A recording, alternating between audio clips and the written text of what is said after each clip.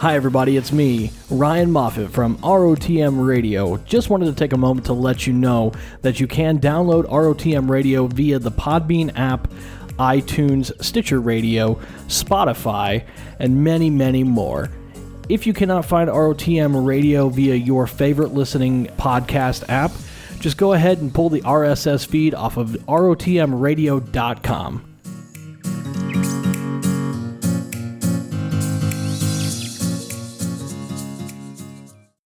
Right, here's how it is. The Earth got used up, so we moved out and terraformed a whole new galaxy of Earths. Some rich and flush with new technologies, some not so much. The central planets, them's formed the Alliance, waged war to bring everyone under their rule.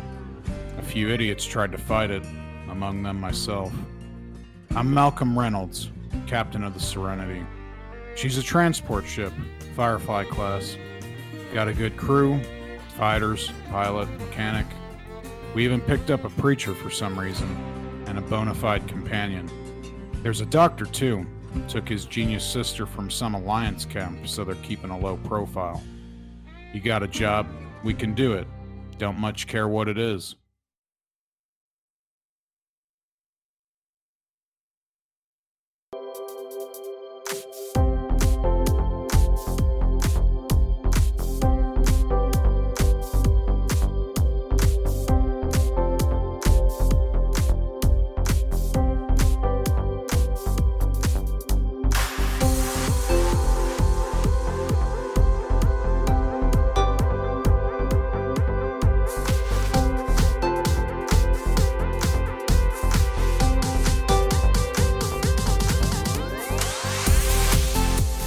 Hello, everybody, and welcome to the new ROTM Radio, the official podcast of ROTMradio.com. I'm one of your hosts, Ryan, and with me once again this week is the man of many names, many faces, many, if you see him, you're already dead. Shay. Howdy. I got lost in my introducing you there, unfortunately. So I was like, it's a little too flattering. I'm really nervous now. Yeah, it was weird. I was really trying to wrap that up, and I was like, man, my brain was just like, it's like I was on TSL or something. All of a sudden, I was feeling confident, and then I appreciate it. It was heartfelt.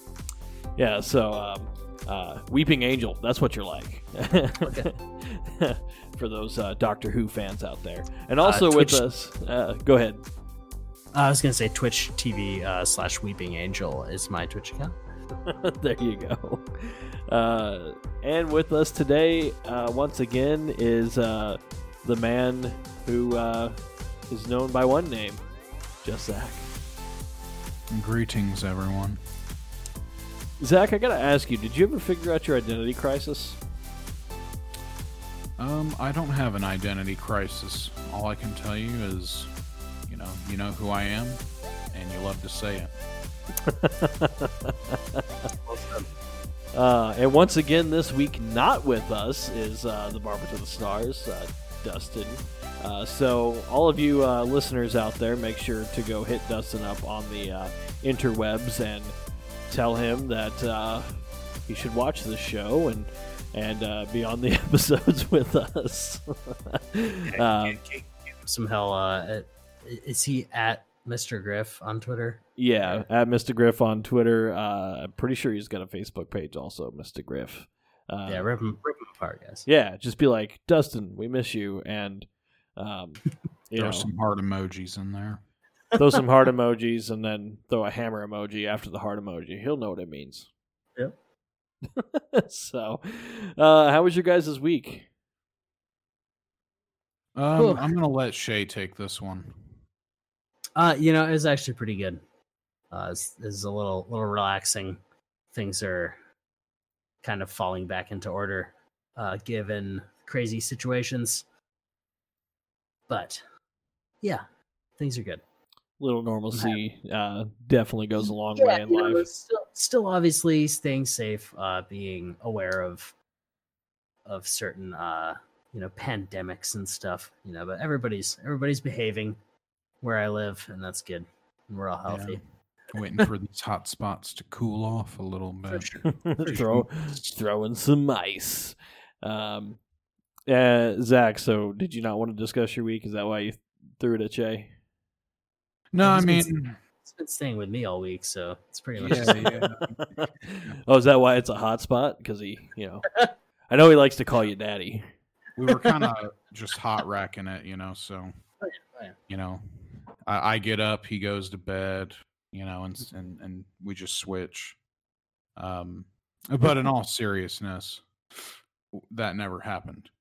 So, week's been good. Glad to make it here. Gonna have a delicious feast tomorrow. Yeah. I'm looking forward to it. Good deal. Yeah, I had an interesting week. I had to go back to work after having 2 weeks off, and I don't think anybody asked you, Ryan.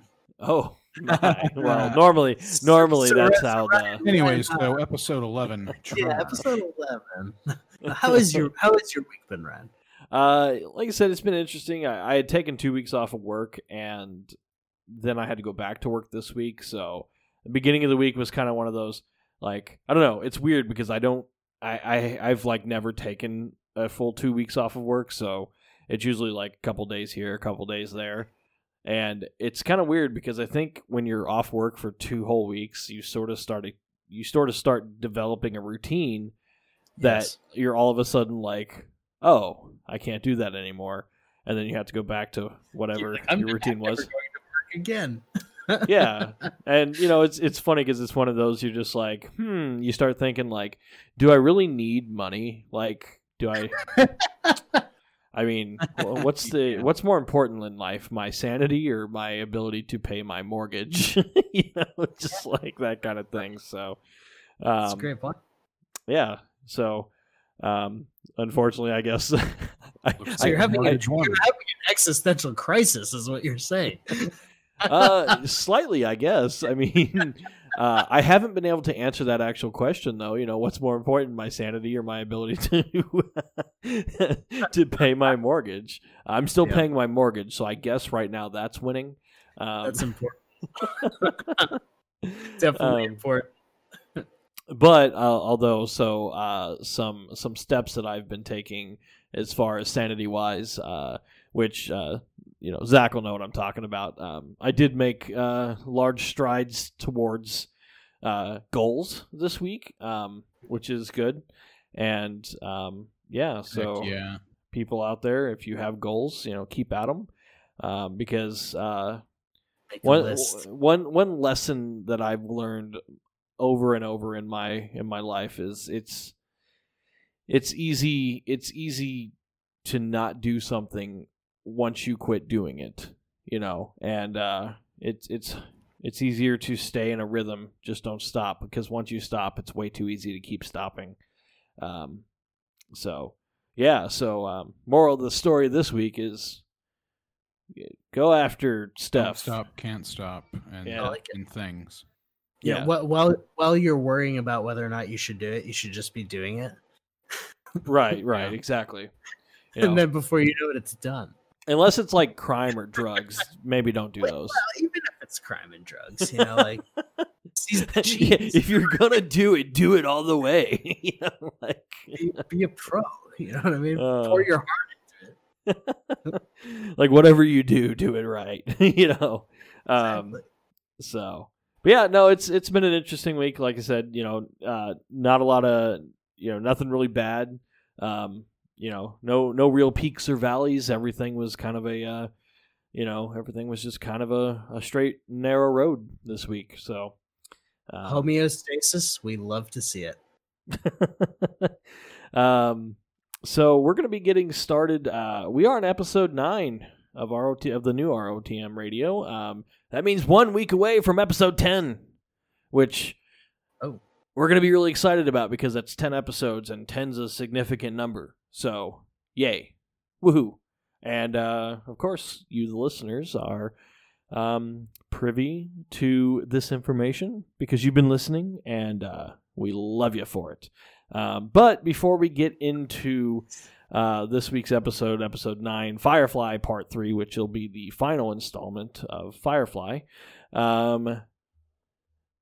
Shay and Zach, do you guys live busy lives? Not right now. I've been pretty busy lately.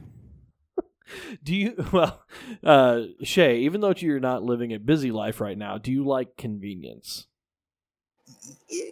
Yeah, I really do like convenience, I'd say. I also like convenience. Zach, do you agree with the convenience of of statements? Like, you like convenience? I concur. Great. Well, I'm here to tell you about something that is way convenient for any sort of busy lifestyle. If you enjoy books and you wish you could hear more stories, I'm going to tell you about our sponsor, Audible.com. Yeah! Audible.com. Woo! Audible is the leading provider of spoken word entertainment and audiobooks, ranging from bestsellers to celebrity memoirs, news, business, and self-development. Every month, members get 1 credit plus... Sorry, I messed that up. Each month, members get 1 credit. Sorry, what was that? I said you're fired. Yeah, I know, right? I gotta edit this now. All right, let me start that. Start it from the top. I'm gonna start that from the beginning again because I'm just gonna mess this up. All right, here we go. Audible is the leading provider of spoken word entertainment and audiobooks, ranging from bestsellers to celebrity memoirs, news, business, and self-development. Every month, members get 1 credit to pick any title, plus 2 Audible originals from a monthly selection, and access to daily news digest, the New York Times, the Wall Street Journal, and the Washington Post. It's a fantastic program, all right? 1 month or every month with your subscription, you get a free book. I use it. Shay, I know you're a fan of Audible as well. I've got like 95 books that I own because of Audible, and I've been able to listen to them because I have a busy life and it's convenient. And you know what's also awesome about Audible is you can exchange any book up to 12 months. That's 1 year after purchase to get your money back if you don't like the book. So you can buy a book. You could buy a book and be like, 6 months later, oh man, I bought this book. I'm going to sit down and listen to it. And then you go, I don't like this book. You can return it, whether you paid regular money for it, or you paid with your credit. You will get the credit back or the money back for it. 12 months. That's just a deal. Don't do it too much, because then they realize you're scamming them for free books and they will deactivate your account. Let me tell you, I've used Audible for over 5 years. I have over 190 titles. All day, all I do is listen to Audible. It's amazing. I can't recommend it enough. How many badges do you have, though? Use discount code Ryan on the mic. That's not it. Oh, they don't have this. Sorry. You can get into this exciting program called Audible and get a 1 month free trial. If you go to www.audibletrial.com/ROTM radio. Thank you, Audible. Thank you very much. All right, so let's just keep in mind that they're not customers, they are our listeners. And thank you for your support. Audible's paying us, right? Yeah, we're getting a cut of this. Like, that was a long ad. Yeah, this will turn into one of those that, like, I'll just have something recorded that gets slapped on the front of each episode or something. And you're gonna have to do a lot of editing this episode. I know, right? I'm like, I'm gonna have to take out the part where it's like, trust me, I've used Audible a lot and I've scammed them a lot.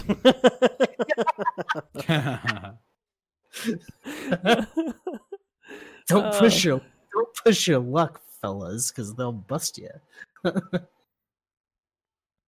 Yeah. So, I joined a program where now we can call them sponsors, but it is still like however many people click on it on our link, and also sign up for the free trials. So that's how we get paid. Interesting. Fabulous. So it's just like the associate program with Amazon, except for this one specifically is Audible, and we have our own link and all that kind of stuff. So, which is cool. And I could say our sponsor, which our sponsor this week is. All right, let's jump into Firefly. All right, and with that being done, now let's get into the episode, gentlemen. Episode 9, Firefly Part 3. Shay, do you want to lead us out the gate here? Episode 9 we're talking about. Are we on 9? Yeah? Ariel? No, we'd be on 10. No, 11. I was confused. Yep, we're on trash. Can you cut that out? Trash. Can we start that over? Yeah, all right. I also want to quickly run. So, in this episode, we've got this is when we meet back up. I might not be the best one to lead this episode off because I'm having a hard time remembering how it starts. Okay, I'll launch it. I'll launch into it if you guys are good with that. Or Zach, do you want to take it? Do you have the episode overviews? Because I have like really detailed notes, but it's kind of confusing. I'm like, oh shit, it's yeah, too deep. Yeah, I've got the. So it's trash. Okay, so let me write this down. 17 minutes. I have a quote that's just "you dirty, dirty whore." Yeah. Trash is that one that starts off. Yeah. Okay. All right. 17 minutes. Okay. So this is the one where Yolanda. Like they end up going. Yolanda like shows back up and offers Mal a deal. Okay. All right. All right. So I will start it here. Let me just pause here for a second. Oh yeah, I remember this episode now. This is a good one. All right. With that being said, let's go ahead and get into episode 9, Firefly Part 3. So we are actually starting with episode 11 for this week, which is our season 1, the only season, episode 11. The episode title is Trash. So basically what happens is we show up on a planet, and if I remember correctly, Mal, I don't know if there's anybody with Mal, but he shows up on a planet and he's meeting with somebody he knows, like an old buddy, and a character who we've seen before shows up and creates a whole lot of problems. You guys remember Saffron? Oh, yeah. How could I ever forget? Saffron, of course, is the person from the episode, what was it, Wife of the Captain? Or is it... Oh, no, Our Mrs. Reynolds was the name of the episode. Our Mrs. Reynolds, yeah. So, as we learned in that episode, that Saffron was this basically a giant scam artist who almost got the crew of Serenity killed in that last episode. She is here, and she's married to the guy who Mal is there to meet. And Mal's contact is like yeah, continue. Well, Mal's contact, I mean, they know each other, and it's funny because they're kind of there to do like it seems like both, like the other guy also owns a ship and everything, has a crew, and kind of does similar things to Mal. And I can't remember. I think they were there to, like, Mal was dropping off, or they were dropping off like halfway, and Mal was going to pick it up and then take that. Like a super lucrative deal, like really big money deal. Right, exactly. So, although, I had forgotten about this, but this episode actually starts all we see is Mal sitting in the middle of the desert, completely naked, sitting on a rock. Oh yes, yeah, that's important. That's how this whole thing opens. What does he say right there? He has like a pretty good quote.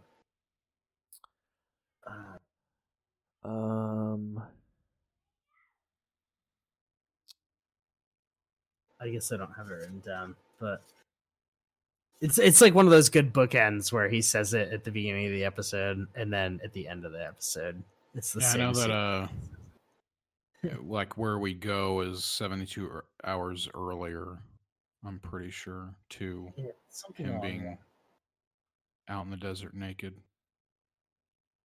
With the quotes that I have pulled up, I don't have the quote from yeah. I think he says, "Well, that didn't go as planned," or something like that. Yeah, it's definitely one of those. You're like, what the hell happened? Like, immediately makes you think that. Or like it went exactly as planned because you have the intervention of Inara, but we'll get to that. Which at the time he doesn't know. It's all coming back to me. Well, so it's really funny because so they show up and they're doing the swap, and Mal and this other guy are having the other guy's name is Monty, and Mal and Monty are having this good war story swap. He's the guy that's BSing together, right? What's that? That he's the guy that's calling her Bridget. Yes, he's calling Saffron Bridget. Well, that's like so. Mal and Monty obviously haven't seen each other in a while, and Mal's just like, "How the hell are you?" And Monty's just like, "Oh, good, you got married," and he's just like, Mal's like, "Oh, what'd you do, kidnap her or something like that?" Like there was some sort of joke there, and it's heinous in that scene. For sure. Well, then Monty's like, "Oh yeah, meet the missus. She's right here." And then come around the corner, here's Saffron, which is funny because Mal and Saffron take one look at each other and immediately draw guns. Yeah, and I have it written down. He goes, "So you guys have met," and then it cuts to the next. Yeah, he's like, "So you guys have met." It's pretty good. Don't they just start like wrestling and fighting with each other at that point too? Yeah. Like they just get into a brawl. And then he finally breaks him up. He's like, "I said enough." Damn you, Bridget! I shaved my beard for you, devil woman. It doesn't seem like Monty takes much convincing at all before his. It would have been cool to have his character fleshed out a little more because he seems like kind of an interesting, hateable, but also lovable scumbag. He seems like an older Mal, fatter Mal. Yep. So it's funny because now they're sitting there and Monty. So the way they were doing it is Monty's ship shows up to put the cargo onto the ground.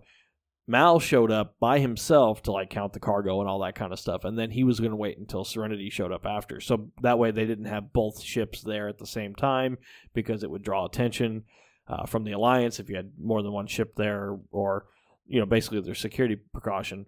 Well, now the problem is, so now Mal is sitting on this planet with nobody around but Saffron. And he basically tells Saffron to start walking out into the desert or whatever. And Saffron convinced, it's just like, "Hey, you're not going to kill me, are you?" And so it's fixing to be a long episode.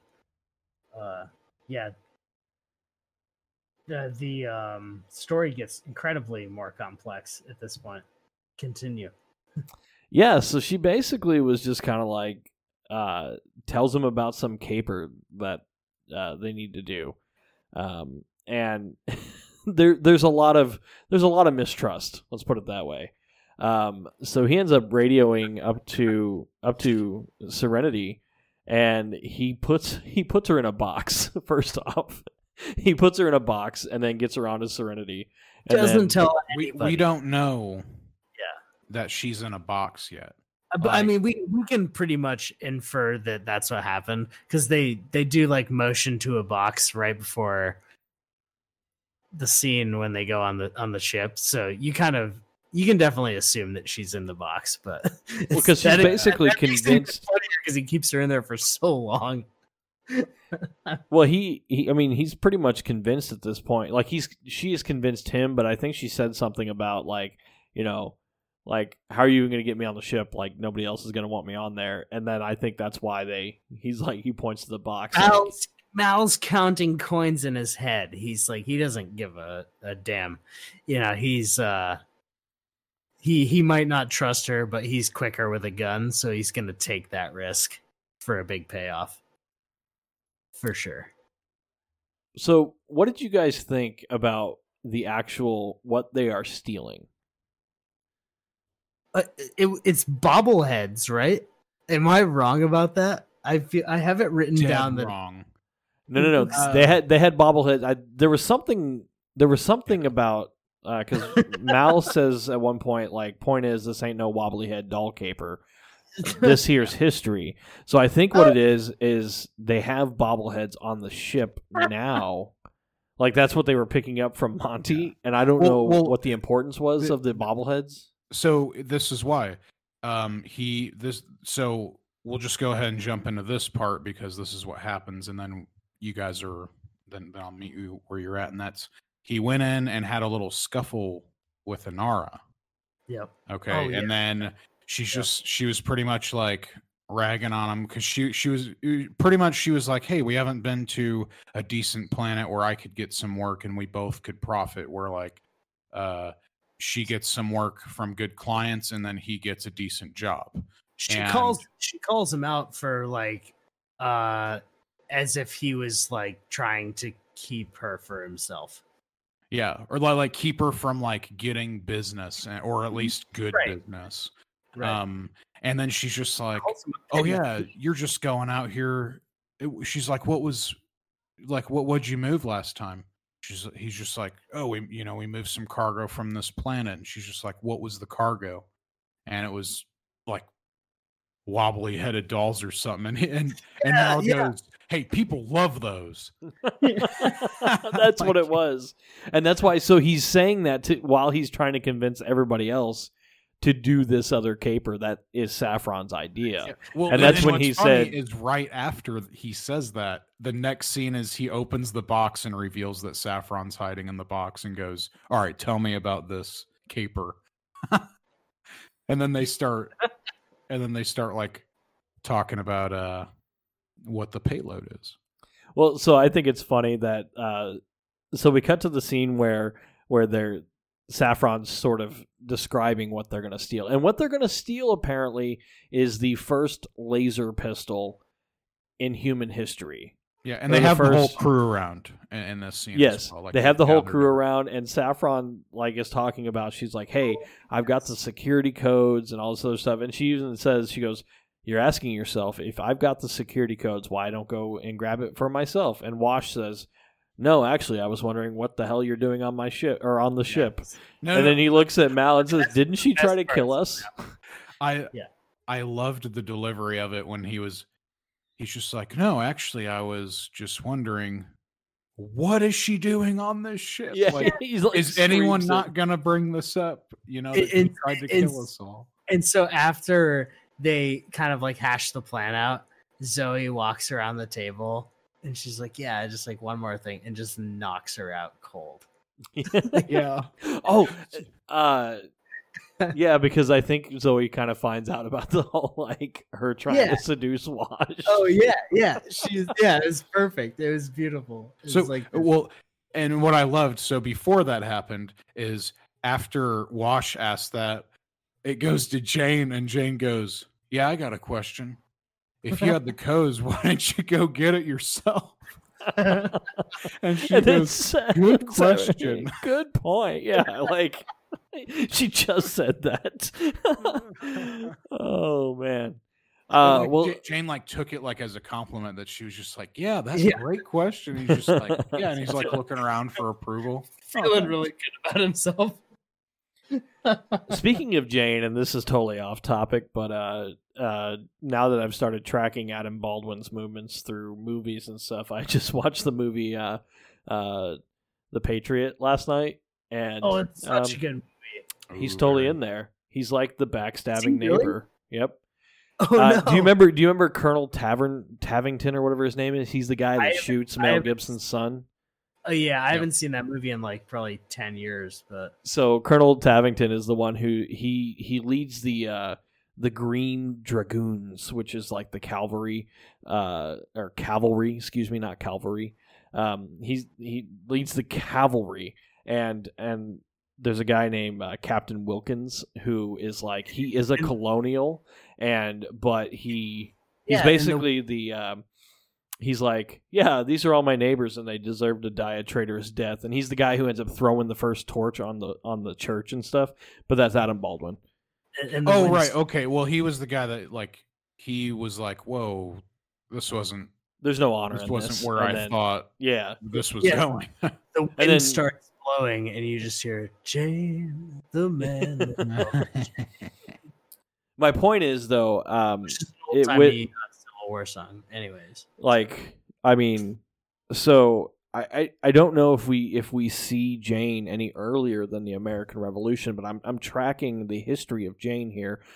So Jane was in the American Revolution, fought for the Redcoats, and then he ended up becoming like a colonel in the Air Force during the Independence Day incursions, and now he serves aboard Serenity, the Firefly class transport ship.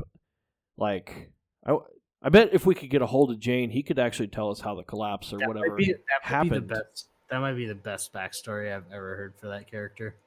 Now I just want to know what character in the lore of Destiny Jane is, because if we're tracking, I'm honestly so mad that he's not. Where's Adam Baldwin? I don't understand. I know we gotta we need to. Malcolm Reynolds. You have these other characters that are so typecast just to the way that they were in Firefly, and where's Adam Baldwin? Jane would be he'd be a Titan. Maybe. Yeah, a big bumbling buffoon that just has a bunch of guns. He'd just be like, that's why I don't kiss him in the mouth, and then he punches it. He punches Sabathun. He's got that stupid hat on. He pulls out his Suros Mythoclast, or not Suros Mythoclast. Oh my god, I just sounded like an idiot. He pulls out a Vex Mythoclast, and he goes, "This here's my very favorite gun." I call it Vera. Oh man, when in that episode when he pulls that thing out, I was like, oh, I want like a 3D printed model of that gun, because it's just it's a smoking hot shotgun that he whips out. And you want to pay for it and wait like a year before it shows up on your door? I have a 3D printer, so I'm thinking maybe I can show pictures when you get it done. Yeah. All right, you've heard it here first. Shay's going to be dancing with Vera on Twitter. Follow him at Shay's Lounge. Right, so where are we at? We punched Zoe punched the Saffron out.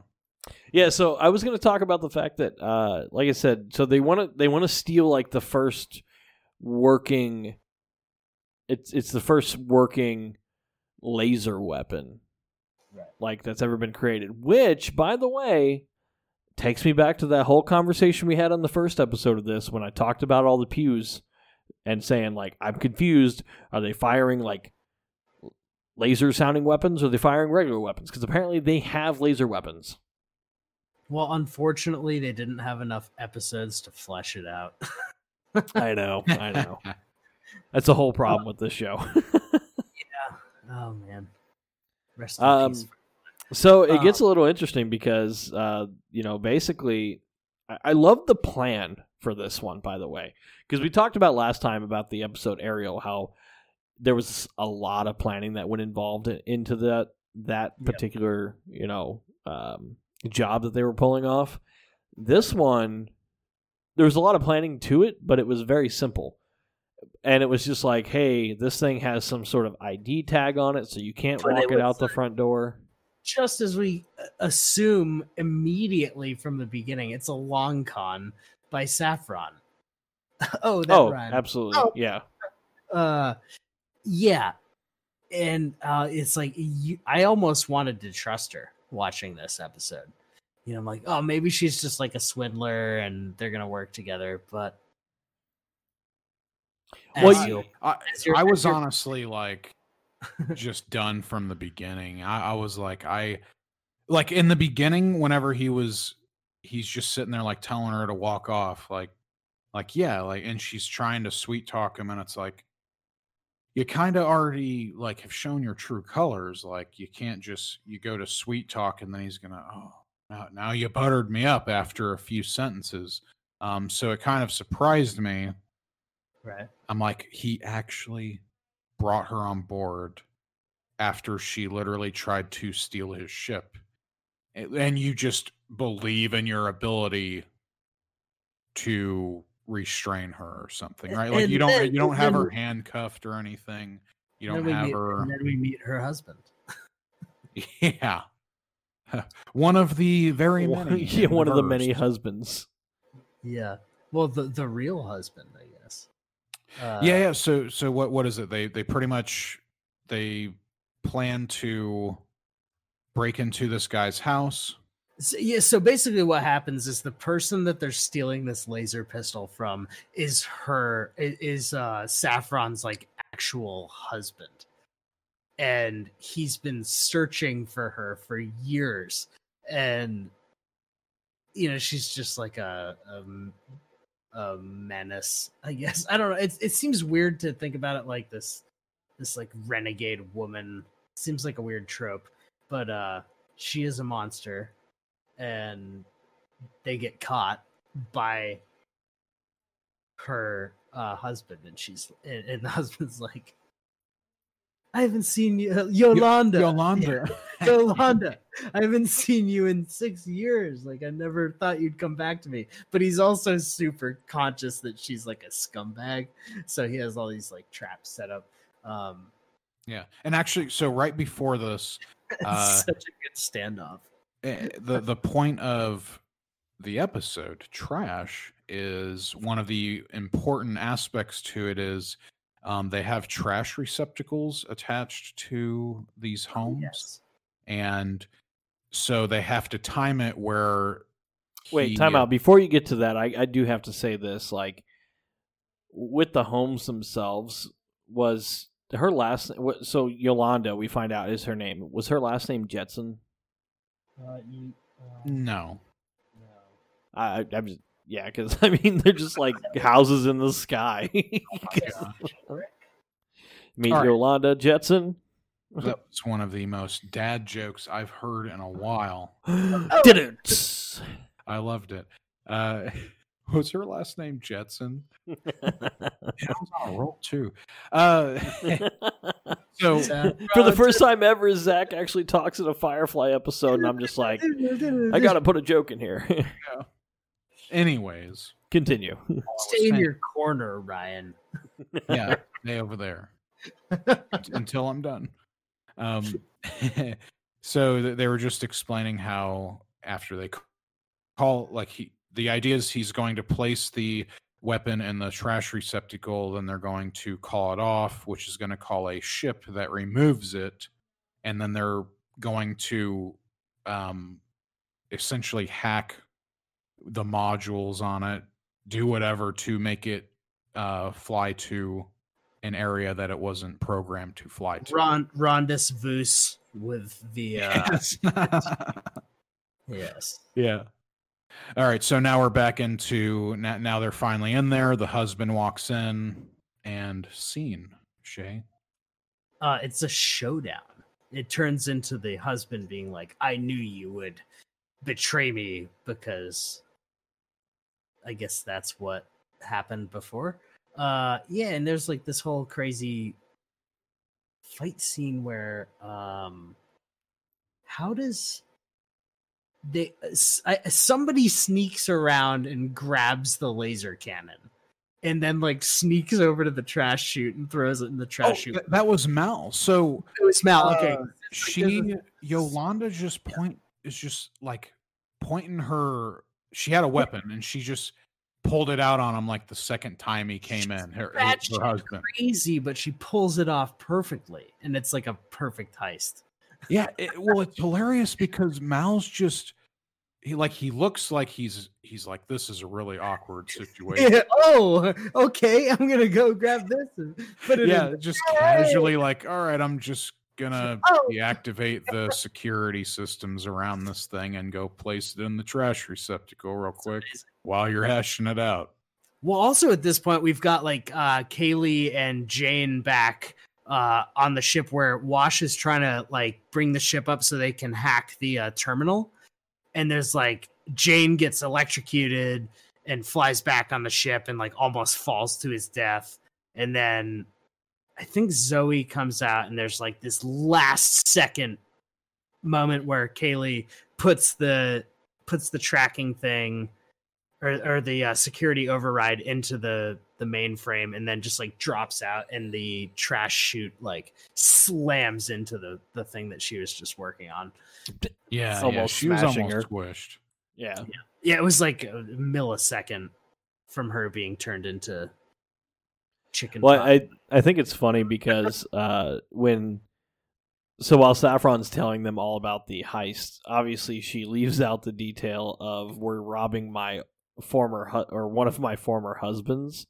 Yeah. And so Mal's been married to her, and now this Monty guy's been married to her, and then it's funny because when this other guy shows up, Mal actually Mal says like, well, who is he? And Saffron goes, he's my husband. And Mal goes, well, who in the damn galaxy ain't?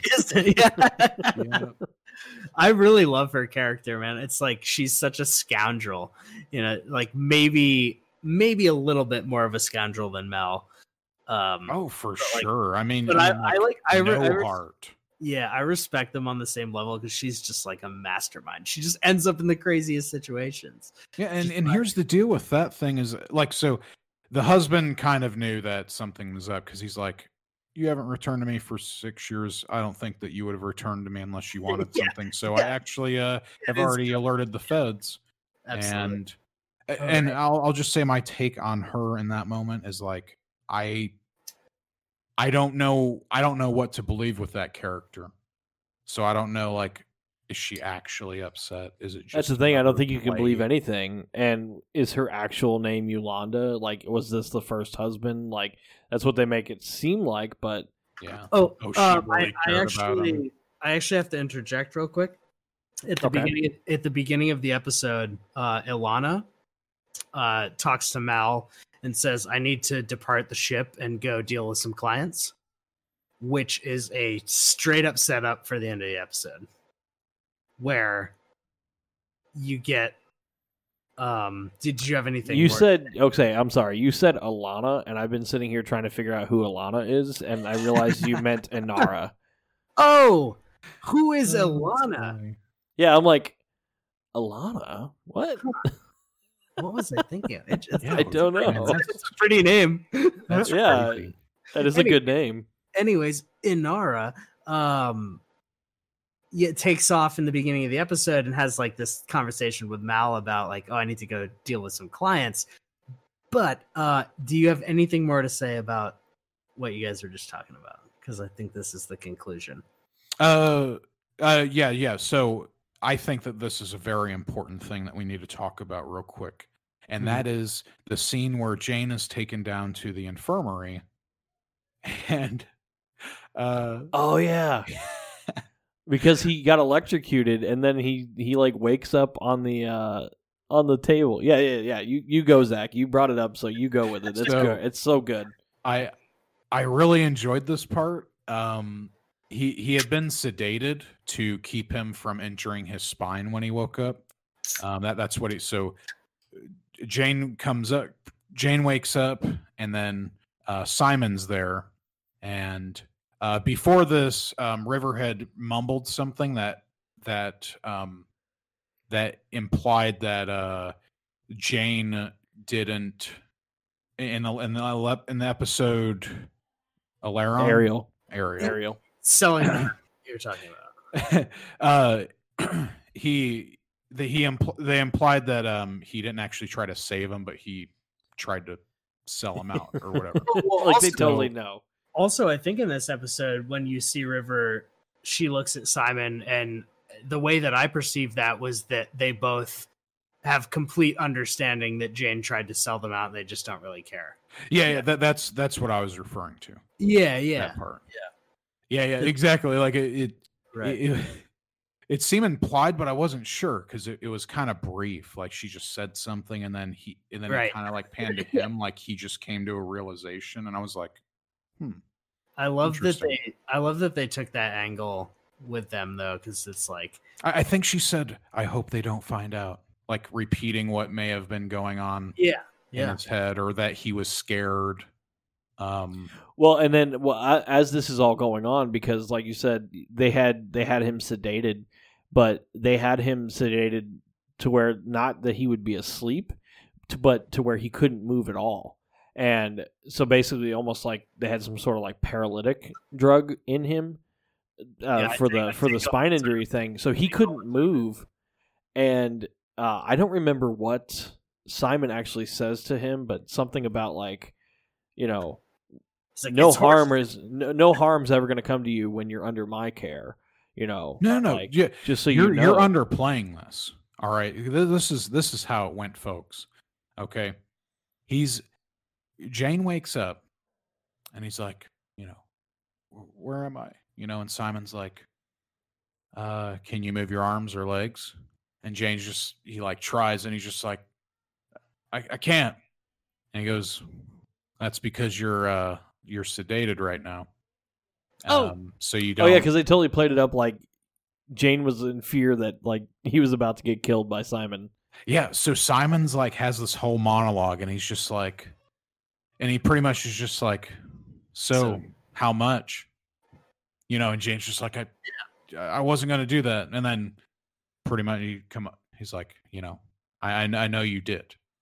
And then he's like, I just want you to know that, no matter, or I'm your doctor. Yeah. He's pretty much just saying like, if you ever do this, I'll save or your if life. you ever do this, and he goes, I will never harm you. And which was like the most beating around the bush way to say, I forgive you. But like, you have to admit, like, Jane's relationship with River and Simon is maybe the most complicated relationship in the show, but it's also the most like wholesome, and like there's huge camaraderie there. And I think that scene that you're talking about really solidifies that, where he's like, hey, I could let you die, but I like you. But and it's also great too, because like he gives that whole spiel. Like Simon's basically like, hey, we forgive you, but like I'm letting you know I'm better than you. Also, yeah, he's saying like I'm better than you, Jane, because I'm never gonna hurt you while you're under my care. And then like, on him. Yeah, like, sure. But at the same time, River also says to him like, don't forget, I can kill you with my brain. Yeah. And I loved while he's on the table, and he's just like, anyone there? And then Simon was like, yeah, I am. And he's just, and he just goes, anyone else? And then like Summer peeks her head in, and he's just like, anyone else? It's literally the two people he does not want to see while he can't move. Oh, man, that was I really enjoyed that scene. It was perfect. Like they do that really well a lot, where they kind of bring you to where you just have no idea what's about to happen. Yeah. Oh yeah, like, it's great. Like that. What are you about to see? Like, is it going to be good or bad? Like, I'm not really sure here. It's not. They don't spell things out for you, so you kind of are taking it wherever your mind's going with it, and then sometimes you're surprised. I always think about the episode when the guy that had been like brainwashed by the Reavers is on the ship. Like when they're infiltrating the ship, when Mal comes in with the Alliance guys, like that scene is so unpredictable. And then you realize that like River and Simon are on the ship as well, and this crazy guy's out here. Like, it's just like really good, really good. I loved it. Yeah, open-ended. Yeah, you never know what's going to happen. Well, I mean, that's even just like at the end of Ariel, when I totally thought that Mal was going to kill Jane, and he leaves him alive. You know what I mean? And I'm going, you can't kill Jane, dude. No, I didn't see that. But you know what I mean? Though they left that question in your mind until the very last moment. There's been a lot of times where I feel like Jane should have been killed, but you know, and you know what I was thinking is that Mal only made the decision to save him because when Jane had enough humility to say, he said, "Hey, if you kill me, just don't tell him what I did." Absolutely. You know, it like just make something up. Don't tell him that I sold him out. You know, like that showed a level of he cared somewhat that he didn't want to be known as like a backstab. And that's the character also that's like Captain Malcolm Reynolds is like, you know, he's a hard ass, but he's also, I mean, one of the most down to earth people probably that exists in that universe. And, you know, loyalty over mistakes, I guess. Yeah, it's exactly. Yeah. So speaking of Malcolm, what happens here now towards the conclusion? It's one of my favorite scenes. I was actually going to say, like, speaking of him being a hard ass, we should explain why his ass is on a rock in the desert. That's good. So we've got the caper that's happened. So they've put the laser in the trash. The trash now has been rerouted. So what they were doing when they were hitting the security thing is because that the robot that shows up to just fly the trash away is supposed to take it to an incinerator. So basically what they did is they hacked the GPS of it and made it drop it off at a coordinates location, right? Before it's easy. Yeah. Yeah, exactly. So it's just as simple as hacking somebody's driverless car. It's you know, super simple, you know. So they fly it over, they drop it. Now, and I can't remember where they got the shuttle from, but they built it. Right? There's that whole cutscene where they're like building the shuttle in the junkyard. That was from Ariel. Oh, okay. Yeah, my bad. I can't remember. Maybe they took the shuttle. They took the shuttle from the ship. Maybe they took the shuttle from Firefly to the house to originally steal the thing. And by the way, while this is all going on, like the other guy had called the cops who show up in like F-18 Hornets. Like, I don't know, like, or they look like jet planes. Like that's what the cops drive around in, and I'm like, it's funny. But like they don't look like a normal, like you would think like some sort of hovercraft car or like a speeder from Star Wars. No, it's like they need a 900 foot runway. Yeah. What ship were they in? Were Malcolm and Saffron in? I want to say it was one of the shuttles from Serenity. The one, because they have two of them, but I don't remember. I'm like, for some reason I'm thinking, or maybe they like jacked a shuttle that was parked at the guy's house already or something. I can't. Yeah, but they ended up on a shuttle, and then we find out, of course, Saffron is double crossing Mal, and she holds him at gunpoint. And you know, right? And is this, like we said, you're like, man, she's totally gonna like go through with the whole caper with them and split the money and stuff, and then right at the last moment, nope. They do try and make a deal, but yeah, it doesn't work out so great. Yeah, what I thought was going to happen. So they're on the ship, and they're having a heart-to-heart, you know, and or I mean, she's just kind of like spewing some things that I'm like, yeah, I'm sure, crocodile tears, whatever. Like, she's just like, yeah, you know, he was my husband, and he beat me. And well, I don't remember her saying that, but she just pretty much like, oh, she she really loved him or something. And then Mal put his gun in the right side, like his holster's on the right side, and then he sits next to her, like his right hip to her side. And I thought to myself, I'm like, okay, she could take his gun. And I'm like, what I thought is that like it was going to be unloaded and he was just testing her. And then he was going to have a gun maybe and then shoot her like a loaded gun. He's like, you're as much of a scoundrel as I am. And I trust you in this situation because we're both. Yeah. It was beautiful. Yeah. And it was like, how could you trust her anyways? Like, I think it was great. I think just, it was perfect. It bugged me. And then because she got it and I'm like, oh yeah, like this is playing out like right into Mal's hands. Like he knows what he's doing. And then he didn't. And then she goes, okay, you've seen me naked. I think it's fair that you return the favor. And he's like, what? Oh, come on. And she's like, nope, strip. To be fair, yeah. To be fair, though, for the entire episode, she upholds her like thieves' honor, where like they work together, and she just has a laugh at the end. She doesn't do him too dirty. You know what I mean?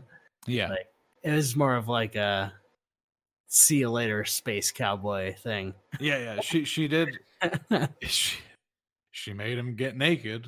Yeah. Well, and I love the fact too that so she makes him get naked, kicks him off the shuttle, takes all his stuff, and then goes to the trash container. Now she's in the trash container, digging through the trash, trying to find the laser weapon. Wait! Don't you have a quote, Shay, for whenever the ship's leaving, and like as he's dropped off and he's like running and yelling something at the ship? I thought he calls her like, oh, you son of a whore or something. Like he just he screams something at her. I do have a quote written down that says, "You dirty, dirty whore." Yeah. Like I mean, he was pretty upset. All right, so she's in the dumpster. So she's in a dumpster, and you're like, oh, she's totally going to get away with the laser weapon. And then all of a sudden, Inara shows up, goes looking for this. That's what I was getting into earlier. Yeah. Yeah. Inara is standing there pointing the laser weapon at her, and she's like, I thought you had a job. And she's like, yep, this was it. And then Inara's like all proud of herself because she's like, I totally got in on the criminal thing. Yeah, that's the greatest part. Yeah, I forgot about that because in the beginning of the episode, or maybe in the episode before, Mal's talking to her and he's like, you don't want to be involved in this criminal stuff. And then we see her talking to Mal in the beginning of this episode. She's like, oh, I have to go do this and that and blah, blah, blah, which is just punking us as viewers because they had this whole plan. But it's also punking Saffron. Yeah, and yeah, it's amazing because the whole time she was going to be there waiting at the drop point.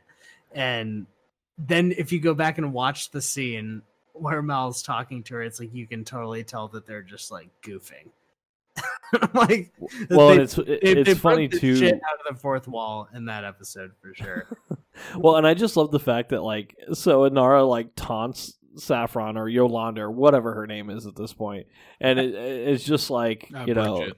like I've got it, and then Inara shuts the like dumpster thing, to where she can't get out, and she's gonna just get found by whoever comes to investigate. It's also terrifying. Yeah. Because like that, she was definitely gonna come back in later episodes. Like, there's no way. Oh yeah, she wasn't gonna like maybe be a super villain, you know. But even more embarrassing for Mal though. Like, so it's like Mal not only had to strip in front of Saffron and get kicked off the ship, but now Inara is picking him up, and he's stripped down completely naked. My favorite thing is the end of that episode when he like walks up the ramp into the ship, and he's like got his hands on his hips, so he's completely nude, and he's like giving orders to everybody on the ship, and everyone's like super uncomfortable. Yeah, they're like shading their eyes, like, and he's just like, he just doesn't care. And then, like, after he gives orders to every single one of his crew members, he just turns around and like looks out the cargo bay, puts his hands on his hip, and like exhales and goes, "Yeah, Today was a good day. today was a good day." Yeah. And that Like totally ass naked, standing there in the cargo bay of his ship, just like sigh of relief and looking out over the landscape. oh, So good.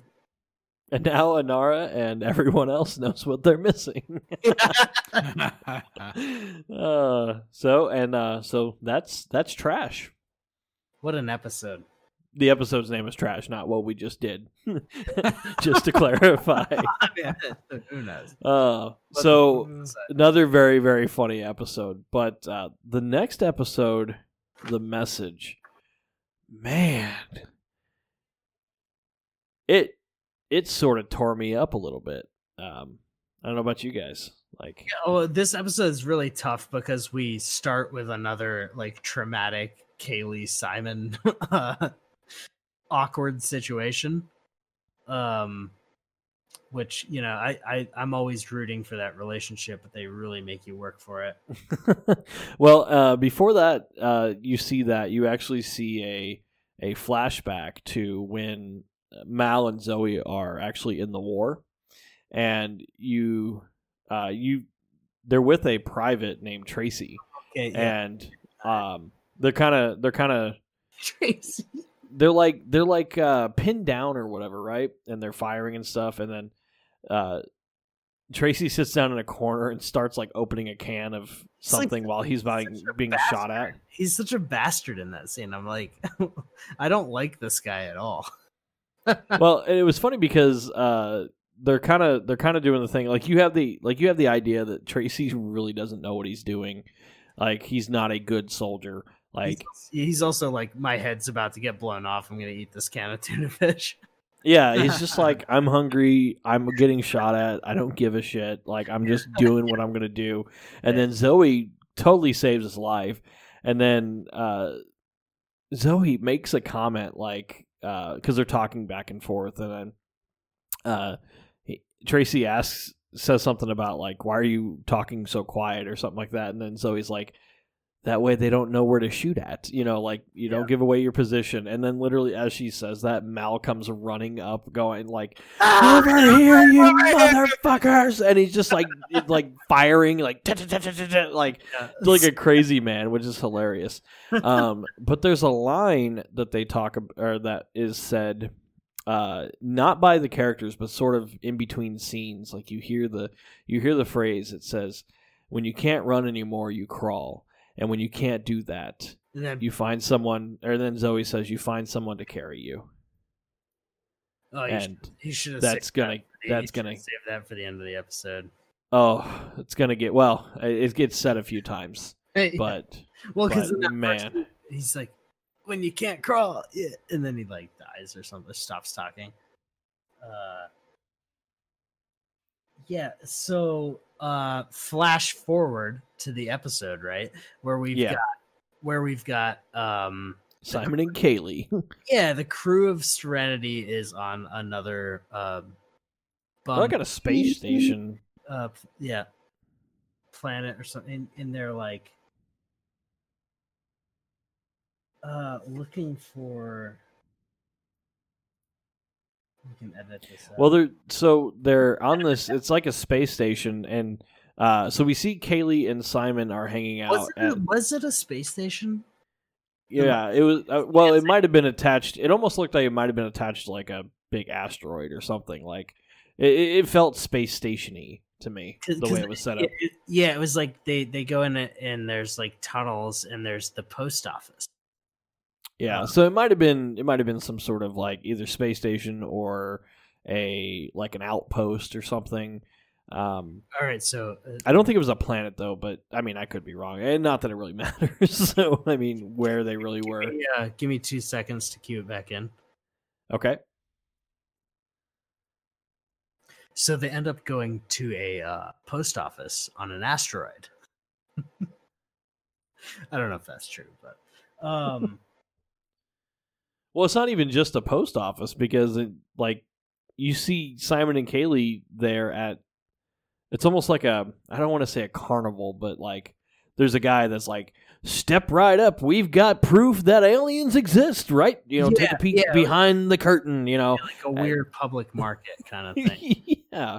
And of course, you see Simon's looking at Kaylee's like, oh, let's go see the alien. And and Simon goes, yep, it's a cow fetus. And Kaylee goes, I guess, he's like, how do you know? And he's like, it's upside down. They had it flipped upside down in a jar. He says something smooth like, "Oh, it doesn't look like you." It's like, "Oh, yeah." What is? I don't have the quote here. What does he actually say to Kaylee that kind of like pisses her off?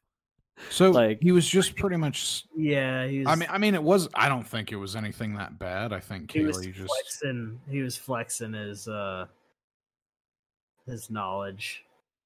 Yeah, well, and he was just talking about how like, how I can't remember exactly what it was, but he said something, and she took it as like, oh, so it's just this thing. Like she took what he said to mean something different. Serenity and shit. Yeah. He was just like, yeah, Serenity's just kind of dirty, and she's just like, oh, so I just live in garbage, and then like runs out. Oh, that's right, yeah. Like, whoa, like she takes something completely out of context, and she's just like, calm down. Yeah, like he wasn't saying that. I think it was funny because like Wash and Zoe are also at the carnival thing, and they come out of the alien tent, and Wash is just like, oh my god, it's grotesque. Oh, and there's something in a jar. And then Zoe goes, scared her away again, did you? Simon said, this may come as a shock, but I'm not actually very good at talking to girls. One thing that I always think about, I think it's funny, it's like, you're not going to have this weird, like, drawn-out high school-style courtship with somebody that you live on a ship with that flies through space. Like, you're probably going to be banging within the first week. I mean, yeah, Kaylee, did you give this much crap to the surfer dude freaking that you were banging on the floor? Like, come on. Yeah, like Simon, like he's well, maybe she's grown since then. Maybe she has grown since then. He's being a gentleman on camera, Yeah. And it's like, come on. I mean, like he's a highly educated individual. He's a doctor. Like, okay, maybe his standards are a little bit higher in terms of living and what Kaylee's like a 15 out of 10, so I mean, Yeah. It's just funny because like she was like taking offense that he wasn't talking even about her or anything, like she was like, like she was like asking him, she was trying to see like what he did like or something, and then he said something, and then I don't know, like she just didn't like his answer. And it was one of those things that I felt like, it's like, I feel like I've had similar conversations with my wife where she took my answer. Careful. Abort. I really like you, but your sister's insane.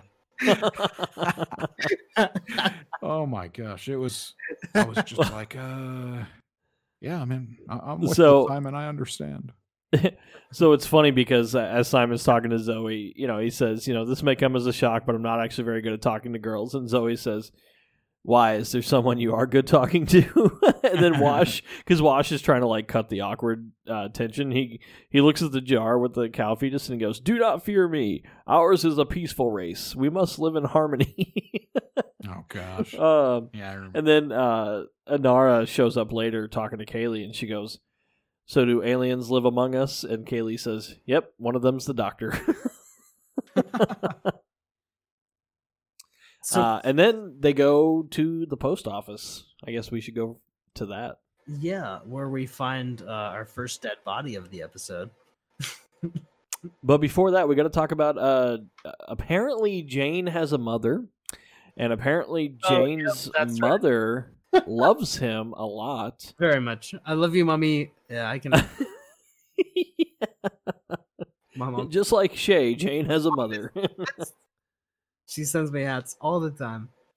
Yeah, so he like puts this homemade like knitted hat on his head, And everyone's like, "Whoa, what is that?" And Jane's like, put it on, and says, "It's pretty cunning, don't you think?" And Kaylee goes, "I think it's the sweetest hat ever." Wash says, "A man walks down the street in that hat, people know he's not afraid of anything." And then Jane says, "Damn straight." Yeah. And then there's like they wheel out this giant box, and they're like, and the post office guy's like, "Mal, this is for you." And he's like, "Whoa, what's this for?" And they open it up, dead body.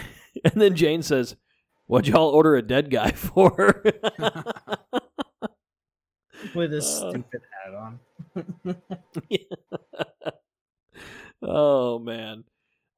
So you look at the guy who's in the box, and it's the same guy from the flashback at the beginning. Appears to be very dead. Yes.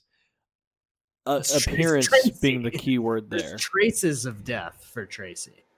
Yeah. You definitely think that Tracy is dead. And of course the person running the post office is like, "Holy crap, cover him up right now. I could lose my license. I don't, Yeah, I gotta interject real quick. Like he gets like killed, doesn't he? He does. Yeah. No. He was like, "What Did the he fuck?" actually get killed? Sorry. No, he might not get killed, but he definitely gets threatened by the assassin later. He's just like, the assassin literally dumps like gasoline on him and holds a flame up. Yeah, I can only imagine that this postmaster was murdered. Like, why wouldn't they kill him? I can't remember why. Like, I feel like they didn't, but I think it was one of those like. I don't think they did in the show, but yeah, in my head, but the guy like in my head canon, that guy is toast. In my head canon. I just came up with an image of you having like a 6-pound cannon off the side of your head, and it just like that's what I was talking about. Yeah. Oh geez. But yeah, so he starts freaking out. He's just like, "You got to get you got to get this out of here. I could lose my license." Like, he's freaking out. Like, this is a big deal. You shouldn't put dead bodies in the mail, basically. And Not that bad. So I'm gonna read the recorded message because do it. Yeah, nice. Yeah, so I'm gonna read this part because obviously Mal and Zoe, especially because they knew Tracy, they're in shock, and there's a recording device that's with the body, and this is where stuff started to tear me up. Where I'm just like, oh man. Before you read it, though, I have to say I'm a little confused why they like revere him so much, because he's kind of a chump. I think it's just one of those things that like maybe he did some stuff off screen that was super heroic, but anytime I ever saw him in like a flashback, he's just hiding in the corner. Like, well, it's not even that, because like I like his attitude. I will say, coming from somebody, I'm a veteran. Zach is a veteran. There are people that I served in the military with who I hated them while I was in. You know what I mean? Yeah. And like I've ran into them years later, and it's weird because you have this moment in time together, and I wasn't in any sort of combat situation, so it's just it's hard to describe. It's a camaraderie thing, and it's like a college dorm thing. You get thrown with a random person. You either love them or the alternative. Right, and even though this guy was a bumbling idiot, I mean, I would even say it would be even more so in combat, because if you talk to people who are in the military who are in combat, and you ask them like, why are you fighting in this war? Blah blah blah. You ask them the politics of the situation, and they're like, I don't know. I don't know. I'm just fighting for the person next to me. I'm not here to worry about whatever the politics of the situation is, that kind of thing. If you ever want to do a Ryan on the Mic episode about that, I bet my brother would love to come on and talk about it. Because, Is he a vet also? Oh yeah, he's a U.S. Marine. Okay. Yeah, if we ever do a situation like that. Yeah. Definitely agree. But to answer your question there, like, I think it's, I guess as a veteran, I understand the mentality of like, yeah, this guy was a shitbag, but he was our shitbag. Right. You know? Yeah. You got to take care of your own, even if you don't really like them. Yeah, and like I said, I mean, I was never in combat, and this is a combat situation that they lived through together, so it strengthens those bonds even more. But I'm going to read the recording that was left with Tracy's body. It says, heart-wrenching. I'm going to try to read it the way he did it as much as possible. Take as many takes as... So this is my attempt to be the voice of Tracy. Okay. Recording. Hi, I guess. This is a message for Zoe and for Malcolm Reynolds. And I really hope you are the ones listening to it. I'll spare you the boring details. I've fallen in with untrustworthy folk, making a bunch of bad calls. All that matters is I expect I'll be shuffled off, and you two are the only two people I trust to get me where I'm going, which is home. I'd like my body to be there with my folks on St. Albans. We got a family plot there, and my mom and dad, well, they deserve to know, I died. It's funny. We went to war never looking to come back, but it's the real world I couldn't survive. You two carried me through the war.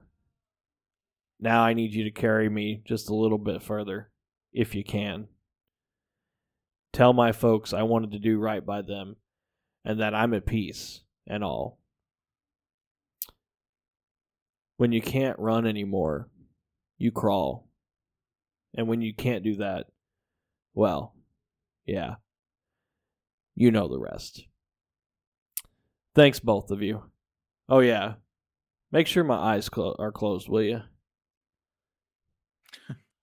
Psych! I'm not dead! Oh!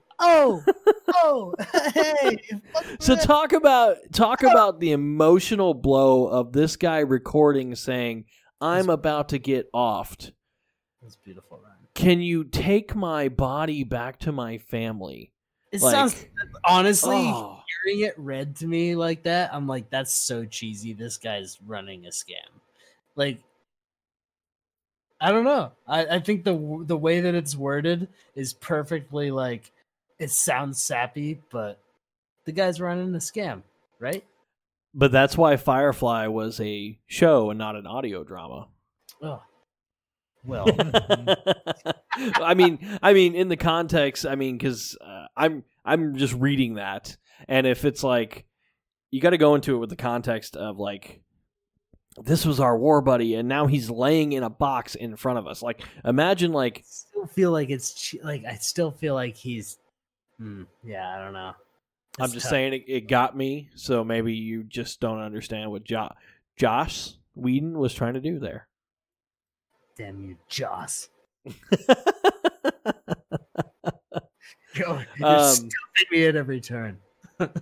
So it's a little interesting because so they put him on Serenity, and they're like, of course, they even say like, Mal's like even looks at Inara, and he's like, we got to go this way, or and she's like, do what you got to do. I'll cancel whatever I got to cancel. Like basically, like your dead buddy comes before my whoring, that kind of thing.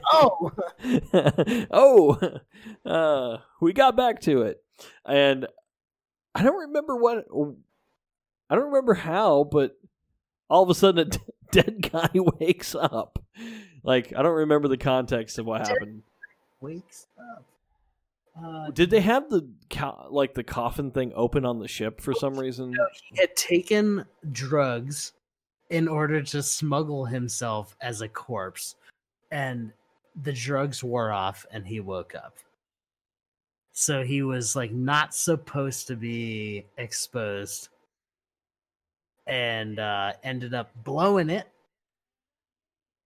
And yeah, there they are. You've got a guy that was dead and is no longer dead. Gotta figure out what So the hell is going on here.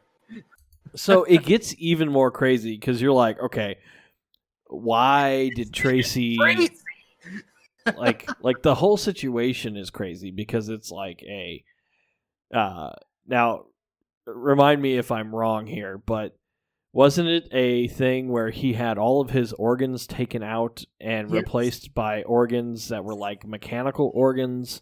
He got and that wrapped up in the wrong shit, man. I'll tell you. Yeah, he sold all his organs and then got his other organs replaced with from what I gleaned from it, he was going somewhere where they would harvest the organs from him and like put new ones in to take back or something. and then when he got back, he'd have his own organs replaced back into him. Right. But he's being hunted by these guys that don't like the old black market organ trade. And yeah, causes him quite a lot of problems. I love the quote that Mal has after, like, or Jane was like, he's spry for a dead fella, and then Mal says, he's like, after everything sort of settled down, he's like, all right, you want to explain to me why you got yourself all corpseified and mailed to me? Like, and then after Tracy explains all this, Mal says, so your innards ain't your innards. Is there a crazy gunfight in the end of this? Yeah, there is, because there's like an alliance guy. What's that? I have it written down that like corpse hunters show up and like River's lying down on the coffin. I guess that was probably earlier. But yeah, River was lying down on the coffin at some point, being all weird. Like, I don't know why she was doing that. I don't remember what she said, but it's the episode when River like, oh wait, no, never mind. I was thinking when she like offs those three dudes with the crazy gun skill. Nope, that would have been Alaron. Yeah, no, different episode, but we've already talked about that. But no, so it's funny because apparently, so the guy that was like almost lit the post office guy on fire has been tracking Tracy, but he was an Alliance guy, like he's like a cop in the Alliance, but apparently he was getting paid on the side by the organ like ring people. So he was a dirty cop. It was Dobson. It was Dobson incarnate, yes. But so it's interesting. So there's a lot of filler in this episode as far as, because there's like a ship to ship chase, and like I said, these cops are running like F-14 Tomcats, like they are literally look like jet planes, and they're firing like air to air missiles also off of them. So I'm totally confused in Firefly when it comes to any sort of ordinances, how they are using stuff. I just don't know, because I didn't know you could light a fire on the end of a rocket to propel it forward while in vacuum, but whatever. So, like, I guess I'm not. I gotta quit focusing on how guns work in Firefly. Have you ever been to space, Ryan? I haven't, so I'm guessing. I don't know. I guess it's possible somehow. Sorry, I didn't mean to call you out like that, dude. Yeah. So basically, they end up being like, "Hey, we got to give you up, Tracy," because they get to the point where they're all about to die, because they like hid Serenity in a cave, but the guy starts shooting the cave down on top of them. And I don't remember why, like, what had happened, but they're like, so they were gonna turn him over basically, and they're basically was like, "Hey, you made the wrong choices. You gotta deal with the consequences of it." And somehow Tracy ends up shot. I do remember that. Yeah. So Tracy took Zoe hostage, I believe. Like, and he's just like, "No, you better not." Or no, he didn't take Zoe hostage. He had to have taken He took Kaylee. It was hostage. Kaylee. Of course, it was Kaylee. Yeah, because they were kind of together, and I remember. So he took her. Oh, hostage. that's right. Because there was a whole weird love triangle thing too with this. Because like a very quick introduction. Yeah. Like Kaylee was all of a sudden because infatuated with Tracy. Yeah, and this is where I went, oh, it isn't Simon, it is Kaylee, because she was all down with that dude in the engineering room, that buffoon that's like, what's the transformer on this thing? There's one of those. And she was like totally all over that guy. And so I think she just likes the bumbling buffoons. Sure. I think she likes anybody with the right genitalia who comes on to Serenity. Well, I mean, she turned on Simon, though. Unless he has the wrong genitalia. But what I'm saying is, like, Simon was the new piece, and now Tracy's the new piece, so she's trying to get with Tracy. Yeah, but she wasn't trying to really get with Simon. She, like, turned him down because he said some words. That's what I'm saying. Like, Tracy's like, hey, my organs aren't mine. And she's just like, oh, my God, yeah. Scorpion from World. So what happened is, he takes Kaylee hostage, and then like 3 times, they're like, Malcolm's like, no. He's like, we're gonna call, or he kept telling Wash, call the ship, tell them that we're gonna give up, and he's just like, no, don't do it, I'll shoot you. And he said it again, and then Wash goes to do it, and then, Tracy releases Kaylee as he shoots Wash in the arm, I believe, and as he does that, Zoe pops one in his chest, and so that's and then he just kind of like falls down, or I think he actually runs out. It's kind of sad, it's kind of sad. Yeah, he runs out, and then he I think he like captures Inara or something. He does, right? And then it like kind of happens again. Like he's pretty much just like, I'm not going to go anywhere. You're not going to take me.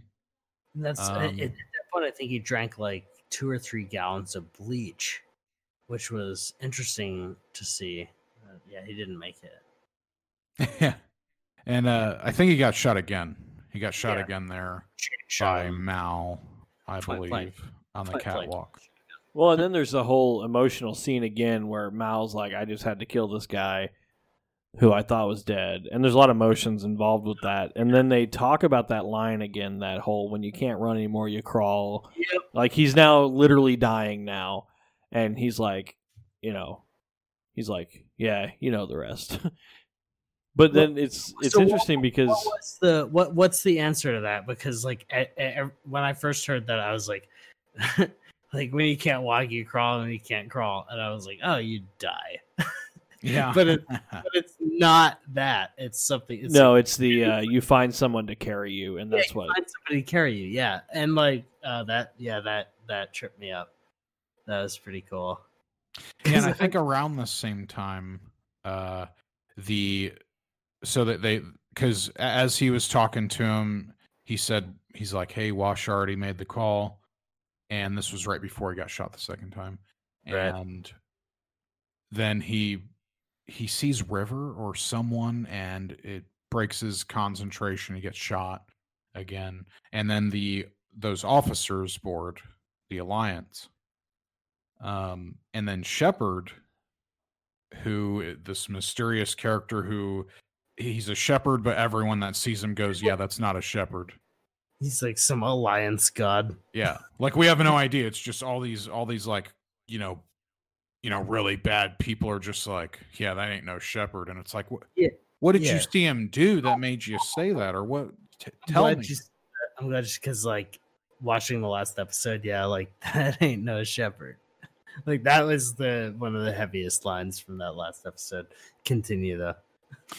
So they walk in, and then pretty much this is where it's revealed that they're way out of their area of jurisdiction, because Shepard's just like, hey, I recognize the stripes on your shirt. You're doing this. You're not really doing this as part of the Alliance or whatever. You're out here on your own. And and he's like, And I'm pretty sure they wouldn't have a problem if, you guys ended up at the bottom of a ravine or something out there, because they're, out there illegally, essentially. Right. And there was only 3 of them, and and then when they walk in, they're pretty much surrounded on the catwalk by guns, and they're like, all right, hand them over. And then they also at that time realize he's got 2 bullet holes in him, and they're like, all right, well, he's damaged goods anyway. So they about face. Well, what I thought was funny though is one of the agents looks at Jane, who's still wearing the hat his mom wore, and was like, that hat makes you look like an idiot. Yeah, he stops. Like, he looks at him and stops. And like Ben tells him that. Oh man, that was good. That's so good. Well, then, so the interesting thing too was though, so now they're like, oh, he's damaged goods. We can't, like, they can't do anything about the organs now because now he's been shot. So the end of the episode, they end up carrying his body to his family, which was beautiful. Yeah. So it's like it all sort of wrapped itself up in a nice bow. Even if he was an aspiring pirate. Well, and it's such a weird, because there's a lot of emotional loopholes you got to jump through. I mean, I gotta say, man, like if the opportunity to get on a spaceship and go travel around and do shit, I would take that in a second. I'd be that same guy. I'm good. You don't like spaceships? So I would do a spaceship. Like zero. I'll explain this. I'll explain this here on the last episode. Okay. Yeah, I'm gonna I have a funny feeling I know what you're gonna say, but yeah, cool. I'm gonna give it like 40 more years for technology to advance, but yeah, I'd like yeah. I'm just sitting here like I don't want to do spaceship the way we have to do it now. Like, I'm waiting for the time when I'm like, oh, I could just jump on a shuttle and it drives me to the spaceship and I don't have to be super in shape and all that kind of stuff in order to experience it. I can just drive my car into space. Your bone density just immediately collapses and you turn into a can of sardines. I'm sitting here as a large man thinking to myself, like, take me to one of those planets where I only weigh like 4 pounds. Thank you. Well, you could like get a gym membership on Space Planet Moon, where there's like, there's less gravity force. Or go to one that's got way more gravity and then you just become like super buff. Or it's like, but so that was the message. And now we're going to move on. We got 2 more episodes to get through here. Oh. Next episode is titled Heart of Gold. Zach, do you want to start this one for us? Yeah. You always sound so enthusiastic. I love it. This is a strange episode. I'll start the last episode. I'm going to let one of you guys handle this. Probably the best episode in the series. So, I guess I'll start this off like, I love the premise of this episode. First off, I just got to say, so, it's a clinic. There is a big house in the middle of the desert, because we're always on these deserty old Western style, plantations and stuff, and it's like so there's a big house there. It's full of a lot of ladies, and one of the ladies is pregnant, and this dude in a hovercraft shows up with a giant posse of men with him. He's the mayor of like the entire planet, right? Yeah, he's like the big guy on campus. Let's put it that way. Like, he's also a douchebag. Yeah, complete horrible person. And, hey, we don't like you. So he shows up and he's like, basically, one of these ladies in this house is pregnant, and he shows up and he's like, I want my baby. I want my son. With his child. Yeah, with his child, and I think it's also important to go back and say that like this guy does like public speeches where he's like really strict about. He's like, you like don't sleep with anybody unless they're your wife and stuff. But he also has this like weird god complex where he can do whatever he wants. Yeah. So what we find out about the big house is the big house is a brothel basically, Right. and a bunch of ladies who are not companions. So No, it's just so crazy because they're in such a more dangerous position, and they have their house where they're all protected. I love that story trope because it's like it gives a lot of credibility to that scene. It's amazing. So like we've talked before in Firefly, it's like the companion thing, which is, you know, companions are prostitutes, but they're so much more respected and respectable. It's like apparently, they have like a union, you know, like there's like you can't. yeah. So Yeah. these ladies in this house are like scabs, but they don't try to go take the work of Anara, for example. What is this scab? Did you say what is a scab? Yeah. Oh, like if unions go on strike, for example, scab workers will show up, and like companies will try to hire people who are not. They're like mercenary workers. Yeah. So, but union people would refer to them as scabs.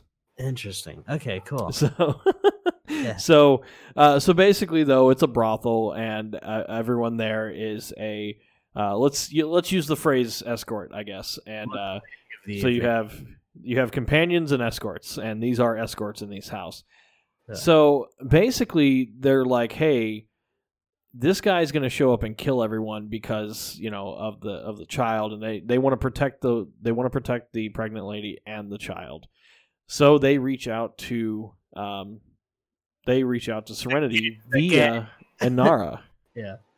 Yeah. And so basically the job that they have in this episode is they're going to protect the house of pleasures down on the moon. It's also interesting in the beginning of the episode when she's pitching the idea to Mal. He doesn't even question it. He immediately says, "Yes, I'll help you." You know, it's just such a testament for his undying love. You know, it's so sappy. Well, yeah, and there's going to be some interesting back and forth between Inara and Mal. Don't talk about it. I hate this episode. So they get there, and they show up. They're like, hey, we're gonna, you know, they're gonna work out, you know, a little bit of payment or whatever, and so Mal says, you know, any friend of Inara's is strictly business-like relationship of mine. When he's talking, so the leader or like the owner of the house used to be a companion, and she's actually a friend of Inara's, and Inara apparently is like one of the only companions that will still talk to her and all this other kind of stuff. And dude, I have to say, I think like the most brutal thing when it comes to the show not having any more episodes is like the romance between Mal and Inara is like caught up in that episode, and they never. And it ends on such a relationship ends on such a cliffhanger. It sucks. But so my heart. So the one thing that made me feel kind of gross watching this episode was the fact that so it's a brothel, and when they get there, they're paying with money, but like Jane, for one, is taking full advantage of the fact that like he's getting his payment he's getting his payment in skin. Like, I mean, literally as they walk through the door, like Mal's like this person, like he starts introducing everybody, and Jane literally just goes like, when can I start getting sexed up? Like, I'll be and I'm like, bunk. Except for he's going to be in somebody else's bunk the entire rest of the episode. Anytime anything risky came up in any other episode, I'll be in my bunk. It's like, Christ, dude. So there's a lot of back and forth, there's a lot of setting up, and they're laying some traps for the people. There's some, hey, here's going to be a good vantage point. This is going to be a good vantage point. So then Mal goes into town, I think with Zoe, right? Goes into town to like meet the guy, and because he says something about like he likes to shake the hand of the man or look him in the eye before he kills him or something. I can't remember the line that he had. There's also a really steamy sex scene that I have it that written down in my notes. But anyways. Oh, are you referring? You're referring to with Mal and what is her name? Nandy. Yes. Yeah. I have it written down as Daddy, but so Nandy and Inara are the ones who are friends, and Nandy runs the brothel. So are we at the shootout at this point? Yeah, let's basically go to the shootout. I mean, because there was one other interesting thing before the shootout happens, right? So the governor guy, who is the problem, so one of the escorts actually leaves the house and tells him, "Oh, hey, they got a band of people. Here's how many people." There's a rat. Like for sure. She's a rat.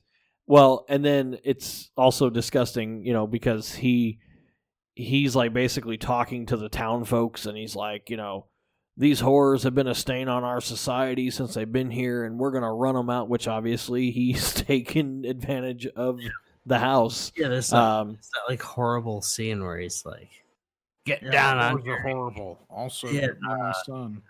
Yeah, and then he's like, "I'll show you what a real man's like," or something like that, and he goes, "I'll show you where a whore should be," and he looks at her and he's like, "Get on your knees," and it's like, oh, in front of everyone, huh? Like, this guy is a piece of work. Just when you thought Firefly was a lighthearted show. Yeah. The guy's name is Rance, by the way. Rance, yes. Rance Burgess. Yeah. So so do you want to talk about the shootout stuff? Well, actually, before that, so that's when we get a little bit of an emotional thing with Mal and Nandy, and they end up like, Nandy's like, "Hey, when are you going to get your payment?" And he's like, he's being a gentleman. He's just like, helping folks is all I need or something like that. And I'm still going to bang you. But it's interesting because she can tell that him and Inara have feelings for each other. So she even says to him, like, "I'm not her," which is all he wants, So yeah. So then it's very awkward because like the next morning, Inara totally knows. She's crying in her room about it. There's a scene where she's crying in her room. Oh, it's completely brokenhearted. Like, Mal, you animal. And then so actually, Inara says to Mal, because he sees her crying, and Inara. And you look over their edge, and there's like a bunch of like horsemen with guns rolling up. Well, so Inara, this is the conversation that Inara and Mal actually had after. So she goes, "So you took to bed with Nandy?" "I'm glad." Mal said, "Glad?" And Inara says, "Yes, she's a dear friend and probably needed some comfort about now." Mal said, "So you're okay?" "Well, yeah, why wouldn't you be?" Yeah. Inara goes, "I wouldn't say I'm entirely okay. I'm a little appalled at her taste." Yeah. Oh, man. Which is not really, it's funny to read that, but it wasn't funny in the moment because, it's Inara like deflecting at that point. Yeah, those lines hurt. So I love the fact that like, so Jane has been up in like the tower or the highest point of the house the whole time with his favorite gal, and I love the fact that he actually kind of uses her in a good way, because he starts going, all right, I'm gonna do everything I can to protect you. Now I'm gonna keep shooting. As soon as I'm dry, you just keep handing me guns. And he's got like 50 guns laying out on the bed, and she's just supposed to start handing them over to him. While they play hide the package. I mean, that's like one of the funniest things is he was so ready to go right off the bat. He, tons of guns up there, and he's like, well, I think I'm gonna hang out with this lady. And he's like, by the way, if I roll over and I need guns, give them to me. Yeah, like he's like a lot, I think like the initial reaction to Jane is like, oh, he's goofing off, he's not ready to go. It's the complete opposite. He gets himself completely ready to act and then goofs off. Yeah, he is he's got the battle rattle going. Yeah, there's a reason that he's like hired on to cruise. Well, so then basically after that we get the fight scene and a lot of gunfire. I love the fact that he's got the hovercraft thing, right? Yeah. And they've mounted like a 50 caliber machine gun on the back of the hovercraft. So it's just like, I don't know, it's just funny to see, because I'm like, of course you would, why not? And it's just like da, da, da, da, da, da, da. And of course he is rocking a laser weapon because that was like a status symbol, because everything he did was like, hey, look at the money I have on this poor planet. I can afford these luxuries. Nobody else can. And like you said, he almost had like a god complex thing. Yep. Well, also one of the workers at the place sneaks him in the back door. Yeah, that was the same rat chick. Okay, yeah. So kind of sad. Nandy takes a bullet, or takes the laser. Rest in peace. Yeah, rest in peace. So she's dead. Mal's heartbroken, Inara's heartbroken, all that stuff. So Rance ends up outside, and the lady that he had knocked up, who was having and the baby was being delivered while the battle's going on. I guess we should say that too. Of course. Because why wouldn't the baby not decide to come then at that moment? So, but I love the fact that like at the end of this, the lady who was having the baby looks at Rance and says, "Rance, this is Jonah. Jonah, say hi to your daddy."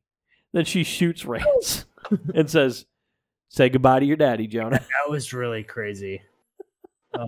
I loved that though, because that guy needed to die for sure. Yeah, he was a real piece, and that's such a good ending to an episode.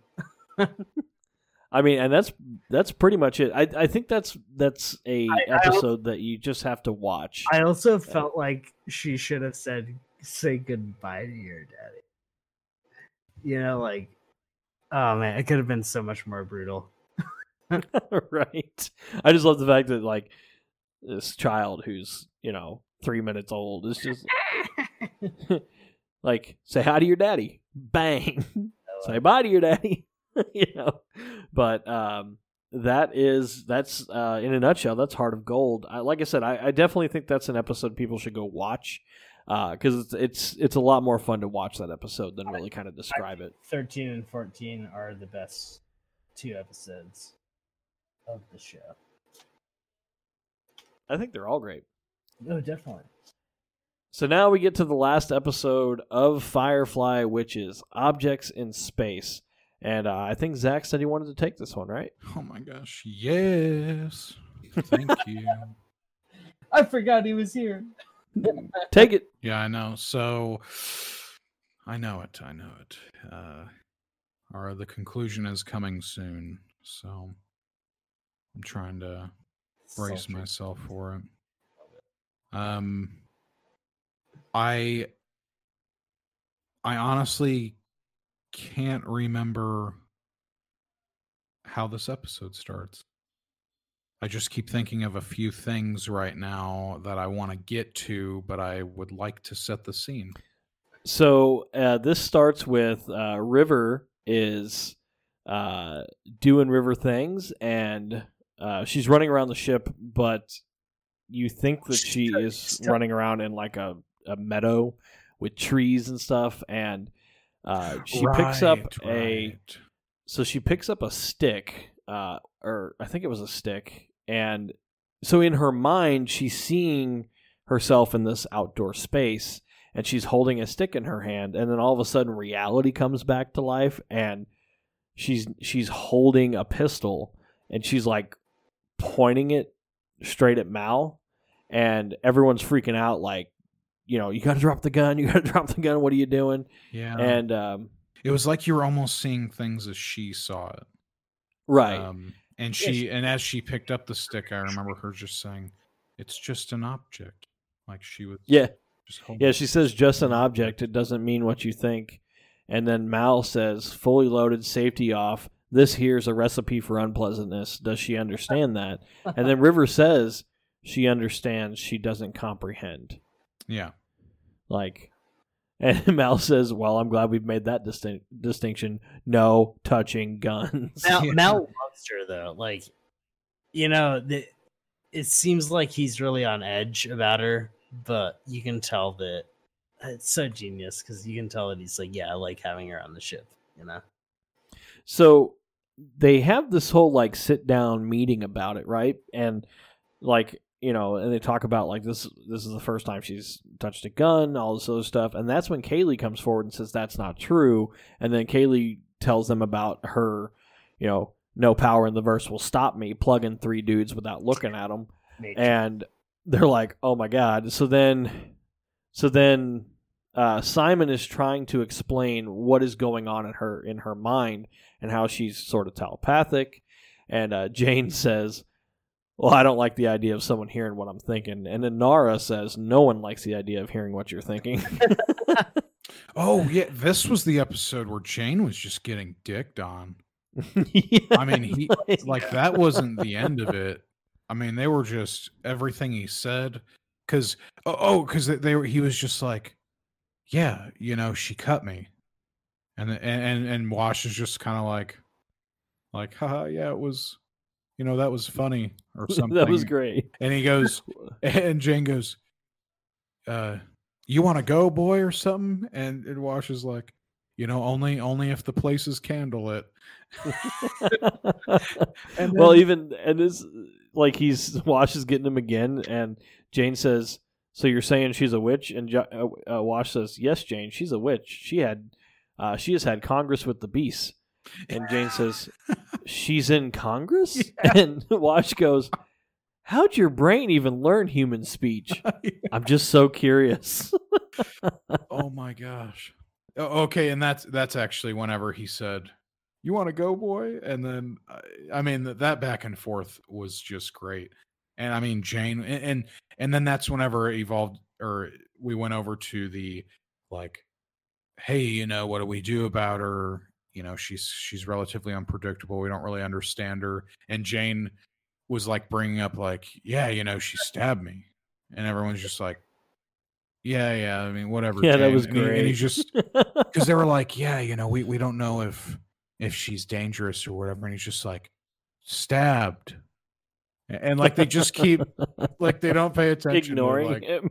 The fact that he got sliced across his chest from her.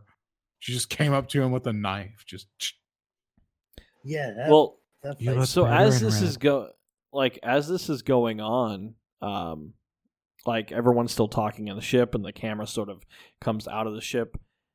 There is another ship that has now. Hold on. During this time, all right. I want to get to the ship part. All right, that was the part that I was really getting. So I'm gonna have to steal that from you there. All right. Okay. But I would like to say, while all this commotion's going on, River has the most interesting placement on a catwalk handrail that I've ever seen, with her ear pointed up towards the bulkhead, the overhead above. She's like, and then above that is where, everything's going on. But did you guys see where she was at? Did you guys pay attention to her placement on the catwalk rail? I didn't think about that, but that makes perfect sense. She had like 1 foot on like the first bar up. But I guess for also, like, to be fair, I always thought throughout the entire show that she knew everybody's thoughts. Like, yeah. Yeah, that'd be a really awkward, like whenever Jane's probably like, "Oh, you look pretty good," in his mind. Yeah. She has to hear that all the time. Yeah, I don't think there's any question that River's been like reading people's minds for a long time. But yeah, Jane likes me. He always talks about me in his head. How do you like my new hat? Wouldn't that be funny though if River was like, because River normally is mumbling stuff like, doesn't want us to find out what he did, stuff like that. And like, what if he was just like, I've seen what you do in your bunk. Oh God, I know why you go back to your bunk. Isn't River only like 16 though? Oh geez, I don't know. She doesn't look it, and I don't want to think that. Let's pretend she's like 23. Yeah, okay, 27. Yeah, okay. So then we see a ship that approaches the Firefly, and it's the Firefly crew is unaware of any of this happening, and then it shows a little hatch open on the bottom of this ship, and Jango Fett climbs out of it and closes the hatch. Jubal early. So, and this is one of the scariest parts of this thing is him. So he has kind of his speed matched with the ship, and he kind of pushes himself off of his ship towards the Firefly below with like no. It doesn't appear that he has any kind of propulsion system on him, or like he wasn't strapped in either. He's and I was just, that was like giving me a little bit of anxiety when I saw that. And I assumed maybe he had like maybe some type of magnetic boots on. We'll find out later why there probably wasn't any magnetic boots. Because he kind of just like lands and sticks it, and I was like, oh, okay, like, okay, like I could see that being a thing, or even just using suction cups. I mean, maybe if anything, crazy cloaking devices, and then like masterful piloting. I bet he could pull it off. Yeah. And so Jango Fett boards the ship. I think it was actually Dobo Fett, which is the grandson of Boba Fett. Dobo Fett. Dobo Fett. Yeah, he's really dangerous. Be careful. He's really dangerous. Oh, jeez. So, everyone sort of starts to go to bed on the ship, and the man named Jubal, not Dobo, the man named Jubal makes his way onto Serenity. Actually, so Malcolm had gone down into his. I love how the crew quarters are kind of set up. Like they have, like where the bridge is, they have a walkway that goes straight back to the engine room, and then like off to the sides of this catwalk, they have swinging doors that open that become stairwells that they climb, or not stairwells, but like ladders that they climb down into their rooms, which I always thought was kind of cool. Which leads to one of the problems with this episode when people get slammed into them. Locked into their spots. Right, and locked into it. Apparently it's very easy to lock people in their friggin' bedrooms. And this is a great episode. I don't know if you want to break the news about the comms. But it's so Well, so what I do want to talk about, like, is so Jubal Early is a interesting character. Let's put it that way. And so Malcolm has gone to bed, so he's down inside his quarters. Wash and Zoe are down in their quarters. Shane sleeps through the entire episode. Yeah, yes, he does. He does. It's ridiculous. It's like, what? Anyways. So Kaylee is not in her room, though. Kaylee is in the engine room, and she's got sort of a hammock thing like slung up in there that she normally hangs out. They're also having Simon's birthday, right? No, that was an earlier episode. Oh, that was a different episode. Okay, never mind. Yeah, that was the episode when they ran out of gas. That's right. So Jubal goes through and he locks. So now he's locked Mal, Zoe, and Wash in their room. He creeps upon Kaylee, who is in the engine room, and has the most threatening conversation. I want to say scumbag threatening conversation that is put in the most professional manner of a hitman / bounty hunter that you could ever do, but also still makes me hate this person. He's stuck to the books as far as like scaring the shit out of somebody. So he basically Kaylee's like, oh my God, who are you? Where did you come from? You're not supposed to be here. And he's like, he's like, what's your name? Or no, he knows everybody on this ship because he's got he's incredibly familiar with every single crew member because he's got a file on everybody because he calls Kaylee immediately. Yeah, he meticulously works his way through the ship.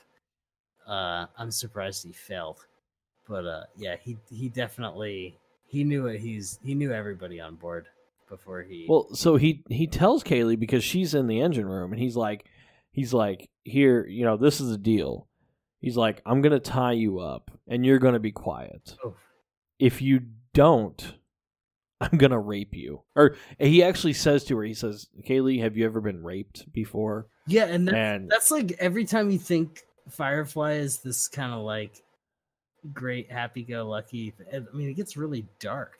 It got real dark. I was like, when he says that to her, I'm like, holy what? And it's especially the episode with the Reavers too. Like, I mean, if you stop and think about what happened to these people, it's horrifying.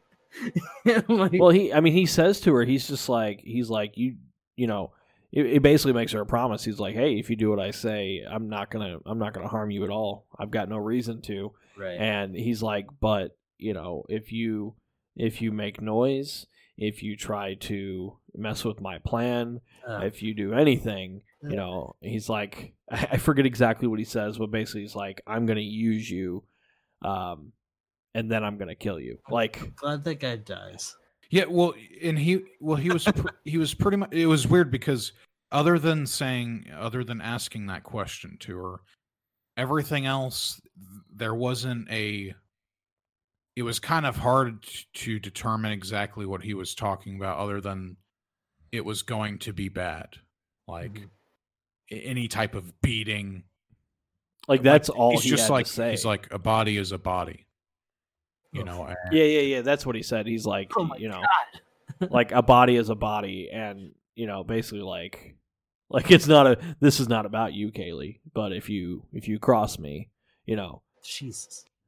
Which is, I'm just like, God. So Kaylee, are you going to listen to me? Yes.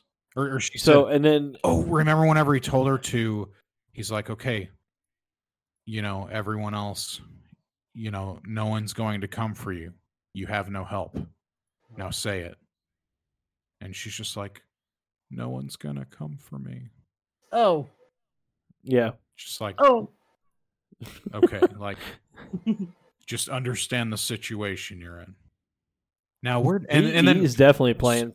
Well, and it's funny too because he just ties her up and leaves her like 20 feet away from her being able to free, Mal and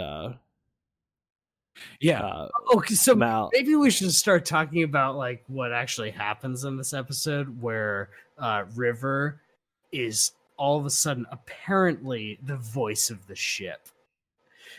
Well, before we get that, there's a couple other quotes though I have to get to. I'm sorry. Like, there's a couple other quotes I want to get to because they're just too great. I got excited. We got to take this episode slow. I was like, what the hell are we talking about? Oh yeah. Well, so it's really funny because so Jubal ends up running into Shepherd Book, and while Shepherd now this is the episode also that didn't Book like take his hair out of his ponytail and it was all fluffed up or whatever, or was that a different episode? It might have been a different episode, but I don't remember that. He like knocks Shepherd Book out pretty hard. He knocks him out, and so then he ends up going in and he finds Simon, but River's not there. He's there to get River and Simon, mostly River. So Simon's he's like, basically, you're going to help me, and Simon's like, why would I do that? And he's like, because I'm going to kill everybody on the ship if you don't. Yep. You know. And so Simon is sort of helping. He's pretty much like, I'm going to blow your brains out in the wall behind you. Yeah. Or you can take your chance on I slip up while we're trying to find your sister. Oh, yeah, that's what he says. Take your chance on I might, like you said, slip up. And that's great. Insane. The guy's insane, Yeah. Well, and I love it because Simon asks him, he goes, are you Alliance? And Jubal goes, am I a lion? Simon says, what? And he goes, oh, it's so crazy. I don't think of myself as a lion. You might as well, though. I have a mighty roar. Simon says, I said alliance. And Early goes, oh, I thought. That's weird. Yeah. He seemed like he took a lot of time, like. Say so he's a time traveler. Like, that is. So then Simon goes, so you're a bounty hunter. And Early says, no, that ain't it at all. Simon says, then what are you? Early goes, I'm a bounty hunter. Like, it's such a mind fuck. I wrote that quote because I was like, what the hell is that all about?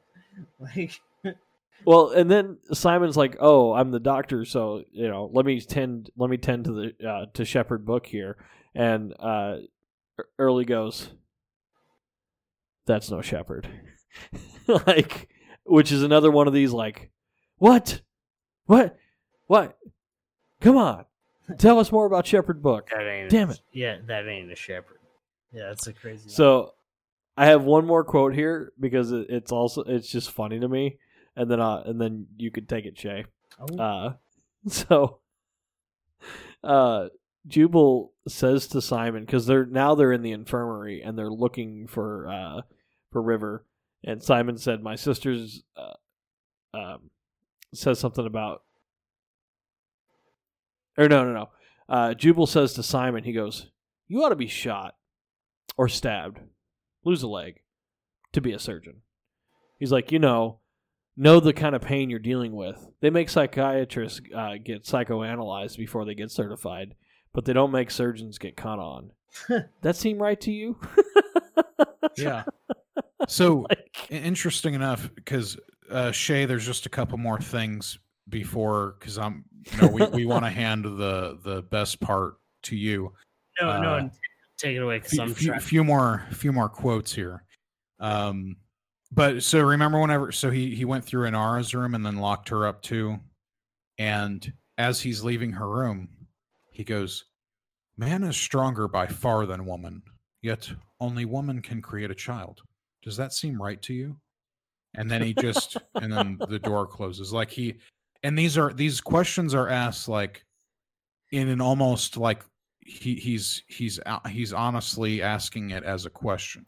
Confusion. But he's asking the person who he's like either just tied up or anybody, but he's almost like asking it to the universe. Like, yeah.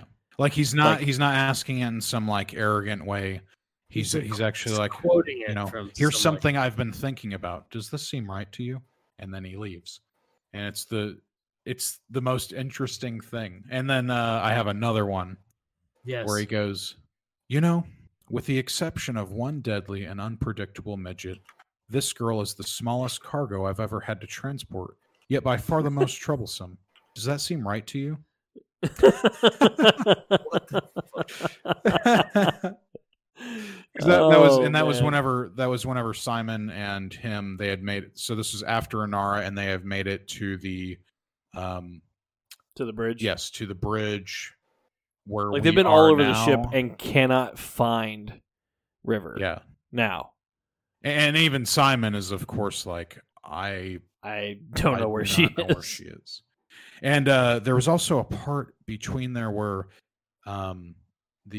Jubal had walked up to the edge of a catwalk without a rail, and he points his gun at Simon without looking at him and goes, and he's just like, this isn't the time, like he's like, yeah, because he'd already said to Simon, and that's really funny. Time.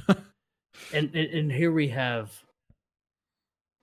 the whole situation where up until this point we've thought River's like a psychotic person without any direction, and as the episode unfolds in the end, you realize that like her and Mal masterminded some plan, or well, it's like mostly her, actually 100% her, where she's talking, she hacked into the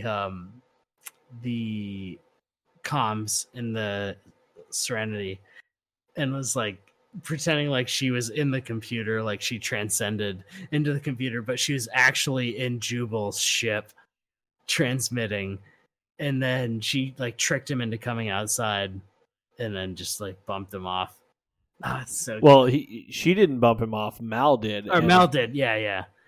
But the way Mal got out was because River at first like was still on Serenity. Yeah. And she released Kaylee. Yeah. And basically was like, Kaylee, do you trust me? And Kaylee's like, yes. I think my favorite part about it is that like Mal was going so blind into the whole plan, but River had this like really cool thing planned out, and he just like blindly followed it, and it worked out perfectly.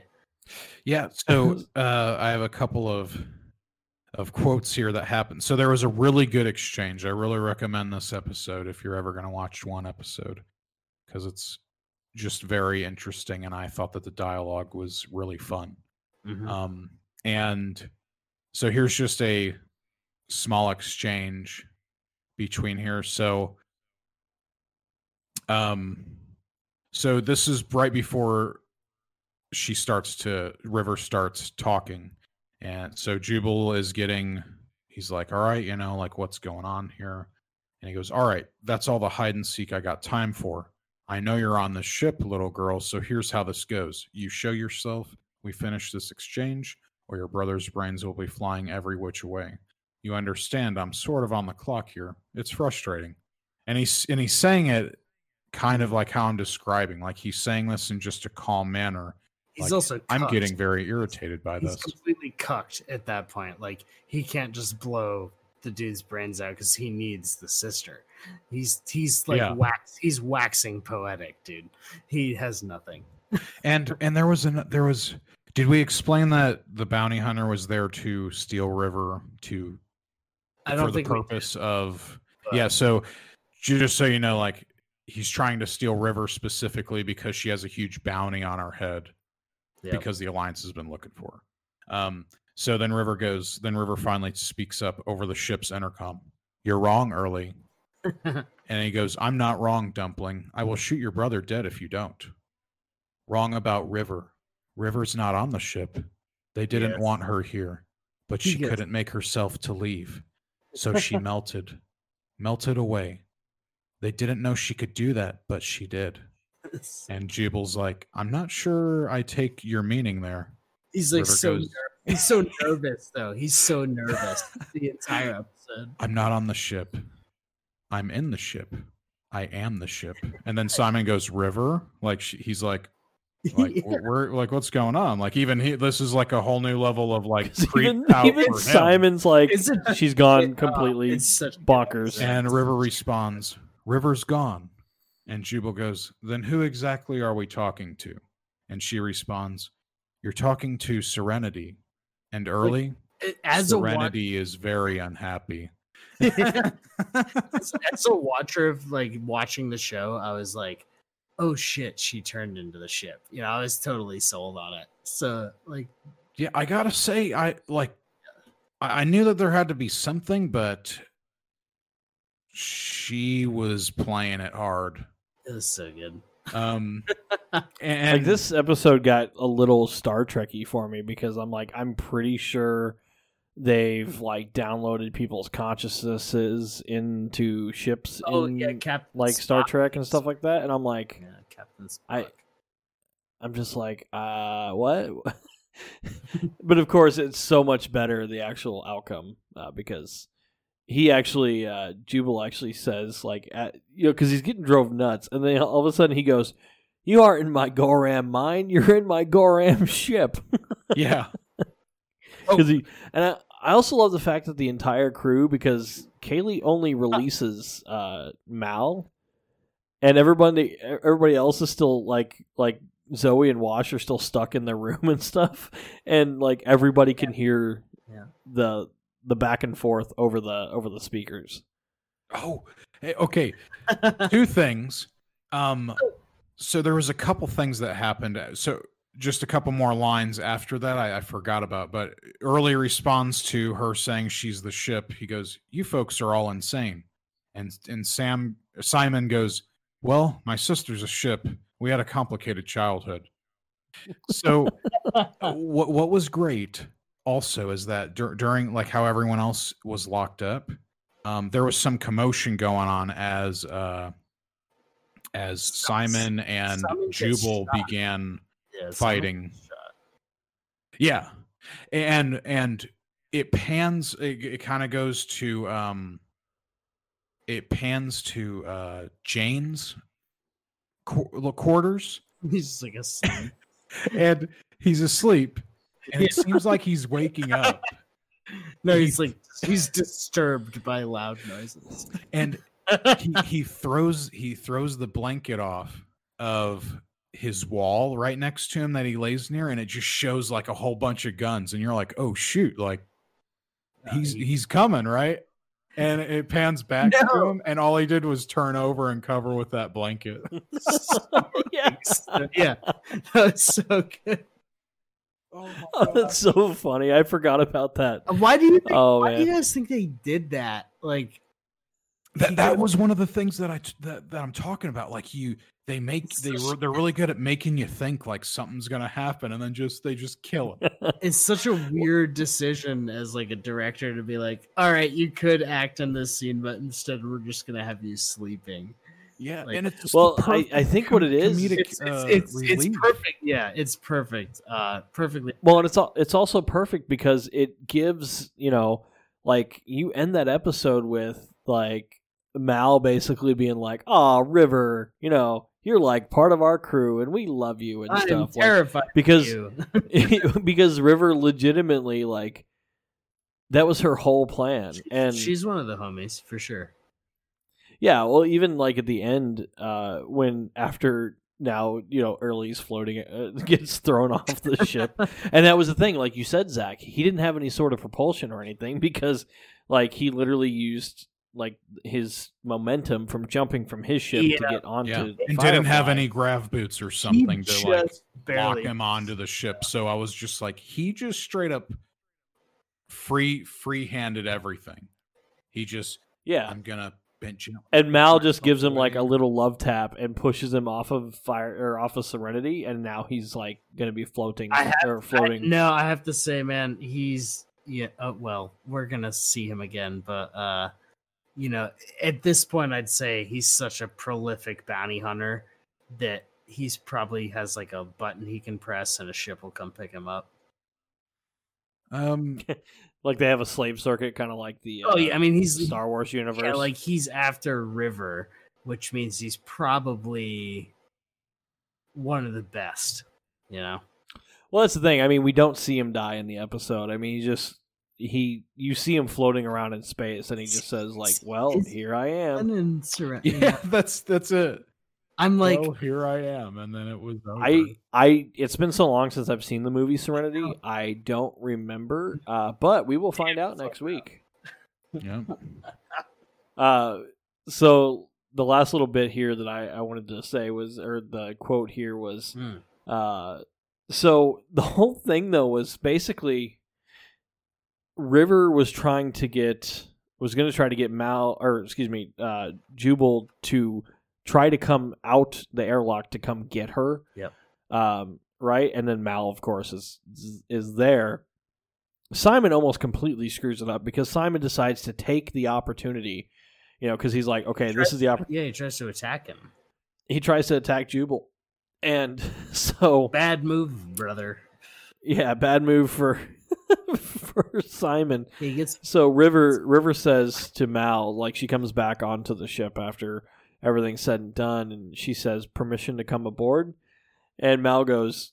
you ain't quite right. And River says, that's the popular theory.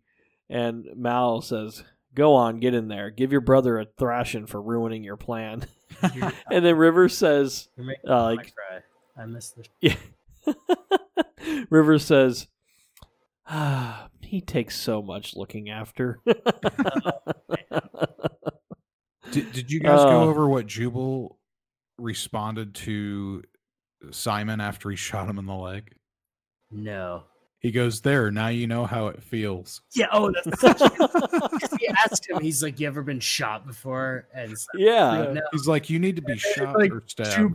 Jubal like aims the gun at him like for a fatal shot, but then like adjusts just to shoot him in the leg. Like he's not gonna kill me. He's like, so that's how it feels, man. Yeah, it was so funny. Yeah, because I think it was important to mention during this time. He's like, I don't need, it's not on like the dossier or whatever to kill anyone else, right. But it also doesn't say I can't. Yeah, but he's also like a crazy psychopathic sociopath, so he's like gonna hurt people. Yeah. He's like, if I have to, then I'm going to do that. But at this point, I do not have to. Does that make sense to you? I'm definitely. Does that seem right to you? I'm definitely kind of fascinated with like assassin characters like that. I like them in a story. They show up a lot in Star Wars games. There's like heartless assassins. Well, I just love the fact that this guy is playing the. Like, I love the fact that this guy is playing the heartless assassin, but at the same time, like, he definitely has a code that he follows, even though he is a psychopath. Like, yeah. But it's weird because when he says he's going to hurt you, I would believe him. But then at the same time, if he says Jubal early, I'm not going to hurt you if you do what I say, like, he's very believable on that point also. Sure. So, but yeah, that's Objects in Space, and gentlemen, that is Firefly, the one and only season. We did it, guys. We did the whole thing. We did it somehow. So, overall thoughts as far as the show is concerned, Shay, I'll give you the floor for just a couple minutes here to just give your overall thoughts on the entire show. Yeah, I'd say that it's definitely a good study in inter-spaceship relationships. When you're stuck with people on spaceships, yeah, you have to. You can edit this out. No, I think it's pretty heavy in a kind of like be a good person sense, but like everybody in the show is kind of a scumbag. So you get this almost like the diamonds in the rough. Yeah, it's like even in a hard world, try and do the right thing. Maybe if you have to steal some stuff, you have to kill some people, no big deal. As long as you're going for the greater good. Return the medicine to the people.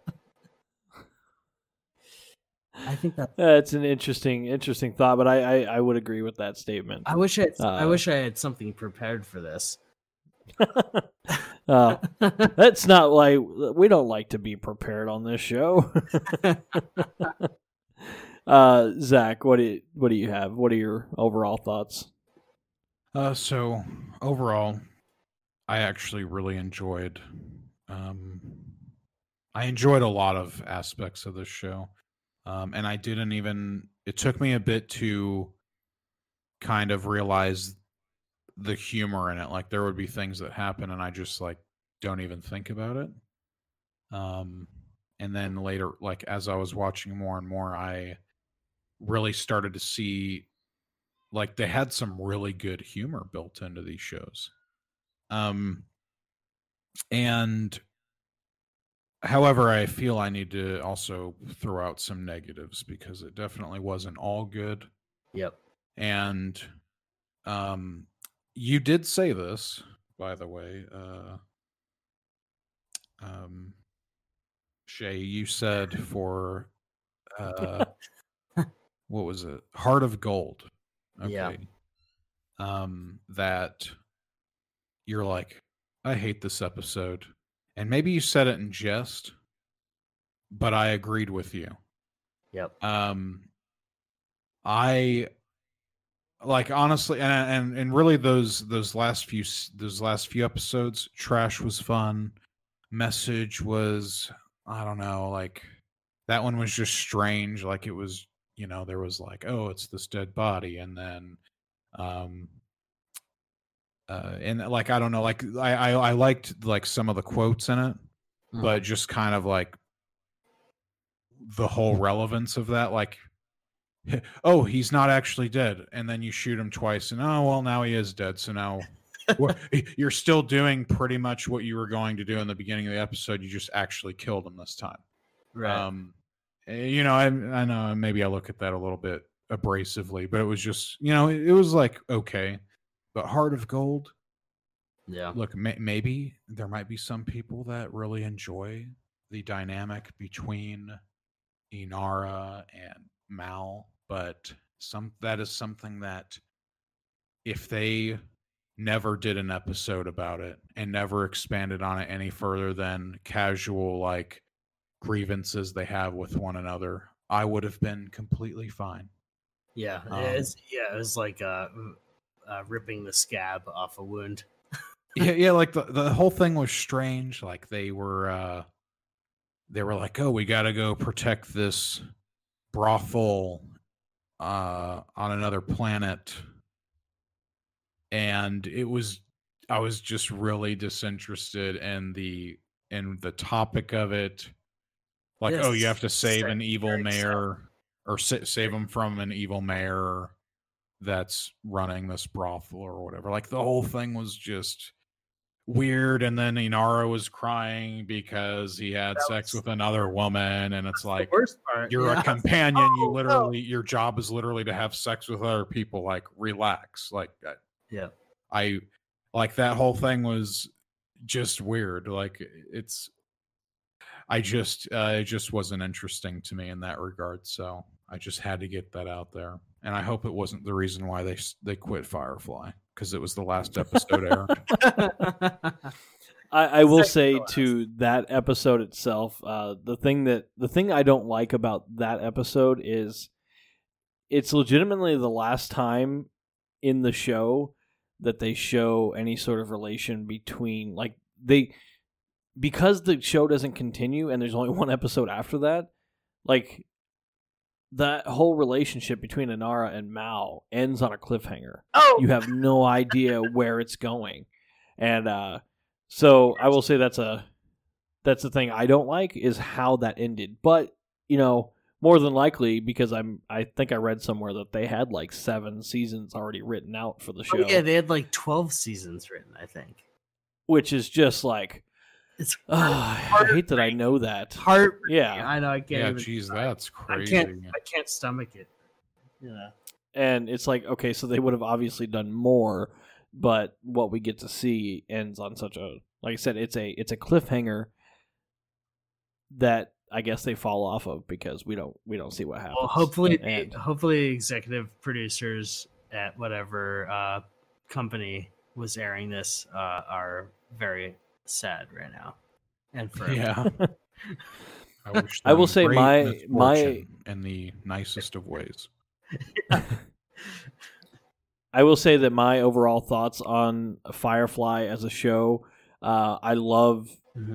Which at first I didn't. I'll be honest. It was weird to me because I was like, "What is this cowboy western with a spaceship?" Nathan Fillion's annoying, you know. And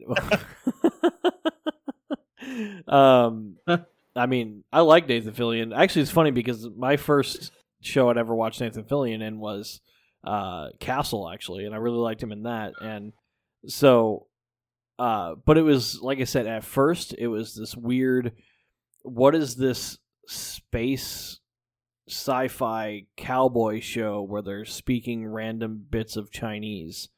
And, you know, there's so much of that in the first episode, but it's like once you understand, hey, this is going to be a little bit of a weird ride, and just kind of lose yourself in the actual story. Oh, yeah. It's fun. Yeah. And sometimes you just gotta like get out of your own way to enjoy something that is actually beautiful. Absolutely. Well said. And that's my thoughts on Firefly. Well said, man. Well, thank you very much. I hope you edit everything I said out because I wasn't expecting it, and I probably yeah, same here, please. No, yours it's okay. Good. Yours was good. See, I knew I was going to ask the question, so I had time. Even though we did break down a few episodes in your closing statement. But yeah, so that's the end of Firefly. So this will actually mark the completion of the first TV show that ROTM Radio is breaking down. The next TV show that we are doing is Star Wars Rebels, and that'll be. I can't wait to come back. Thank you so much, Ryan. I love being on the show. Yes, sir. Anyway, continue. So I've had a blast having you on, and I know the listeners have enjoyed it as well. I really wish Dustin would have been joining us for these as well. I am going to force Dustin to join us next week when we do the movie Serenity. Yes. Speaking of Serenity, though, I did want to make an announcement. So next Saturday, I think, are you guys going to be available for that Saturday? We'll probably do it Saturday night. Yeah, I'm available. Around 10 or 11 Eastern. 4 in the morning Eastern time. About 10 to 11 p.m. Eastern time, and which would be 7 to 8 or 7 or 8 Pacific time. So do the math if you live between those two time zones. We are going to host a watch party. I'm going to try to make sure I can do it for the movie Serenity. So come hang out with us and chat it up as we watch Serenity together, because that'll be super fun.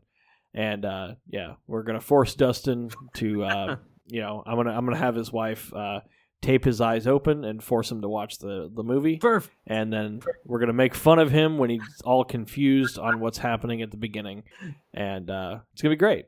So, do you guys have any shout-outs before we wrap everything up? Yeah, I'd like to thank my perfect mom. My mom is the best. I love you, mommy. Thank you for being my mom. Yeah, great. Awesome. Zach, what about you? Yeah, I'd like to thank, Nathan Fillion and Adam Baldwin. Also my mom. It was fun while it lasted. I am a bit heartbroken for everything not working out, but it was pretty awesome. And also, I love my family. Excellent. I would also like to shout out Nathan Fillion because and my mom, right? And Shay's mom, of course. Donna, welcome to the family, and thank you for listening. You're awesome, and we hope to see you in the watch party, so that way you know what your son's talking about next week. So also want to this is not really a shout out, more of a recommendation. So as people will know, I listen to quite a few podcasts. I am a podcast consumer. Quote. Yeah, I am like, not only do I have 95 audiobooks in my Audible account. Remember, audibletrial.com/ROTM radio.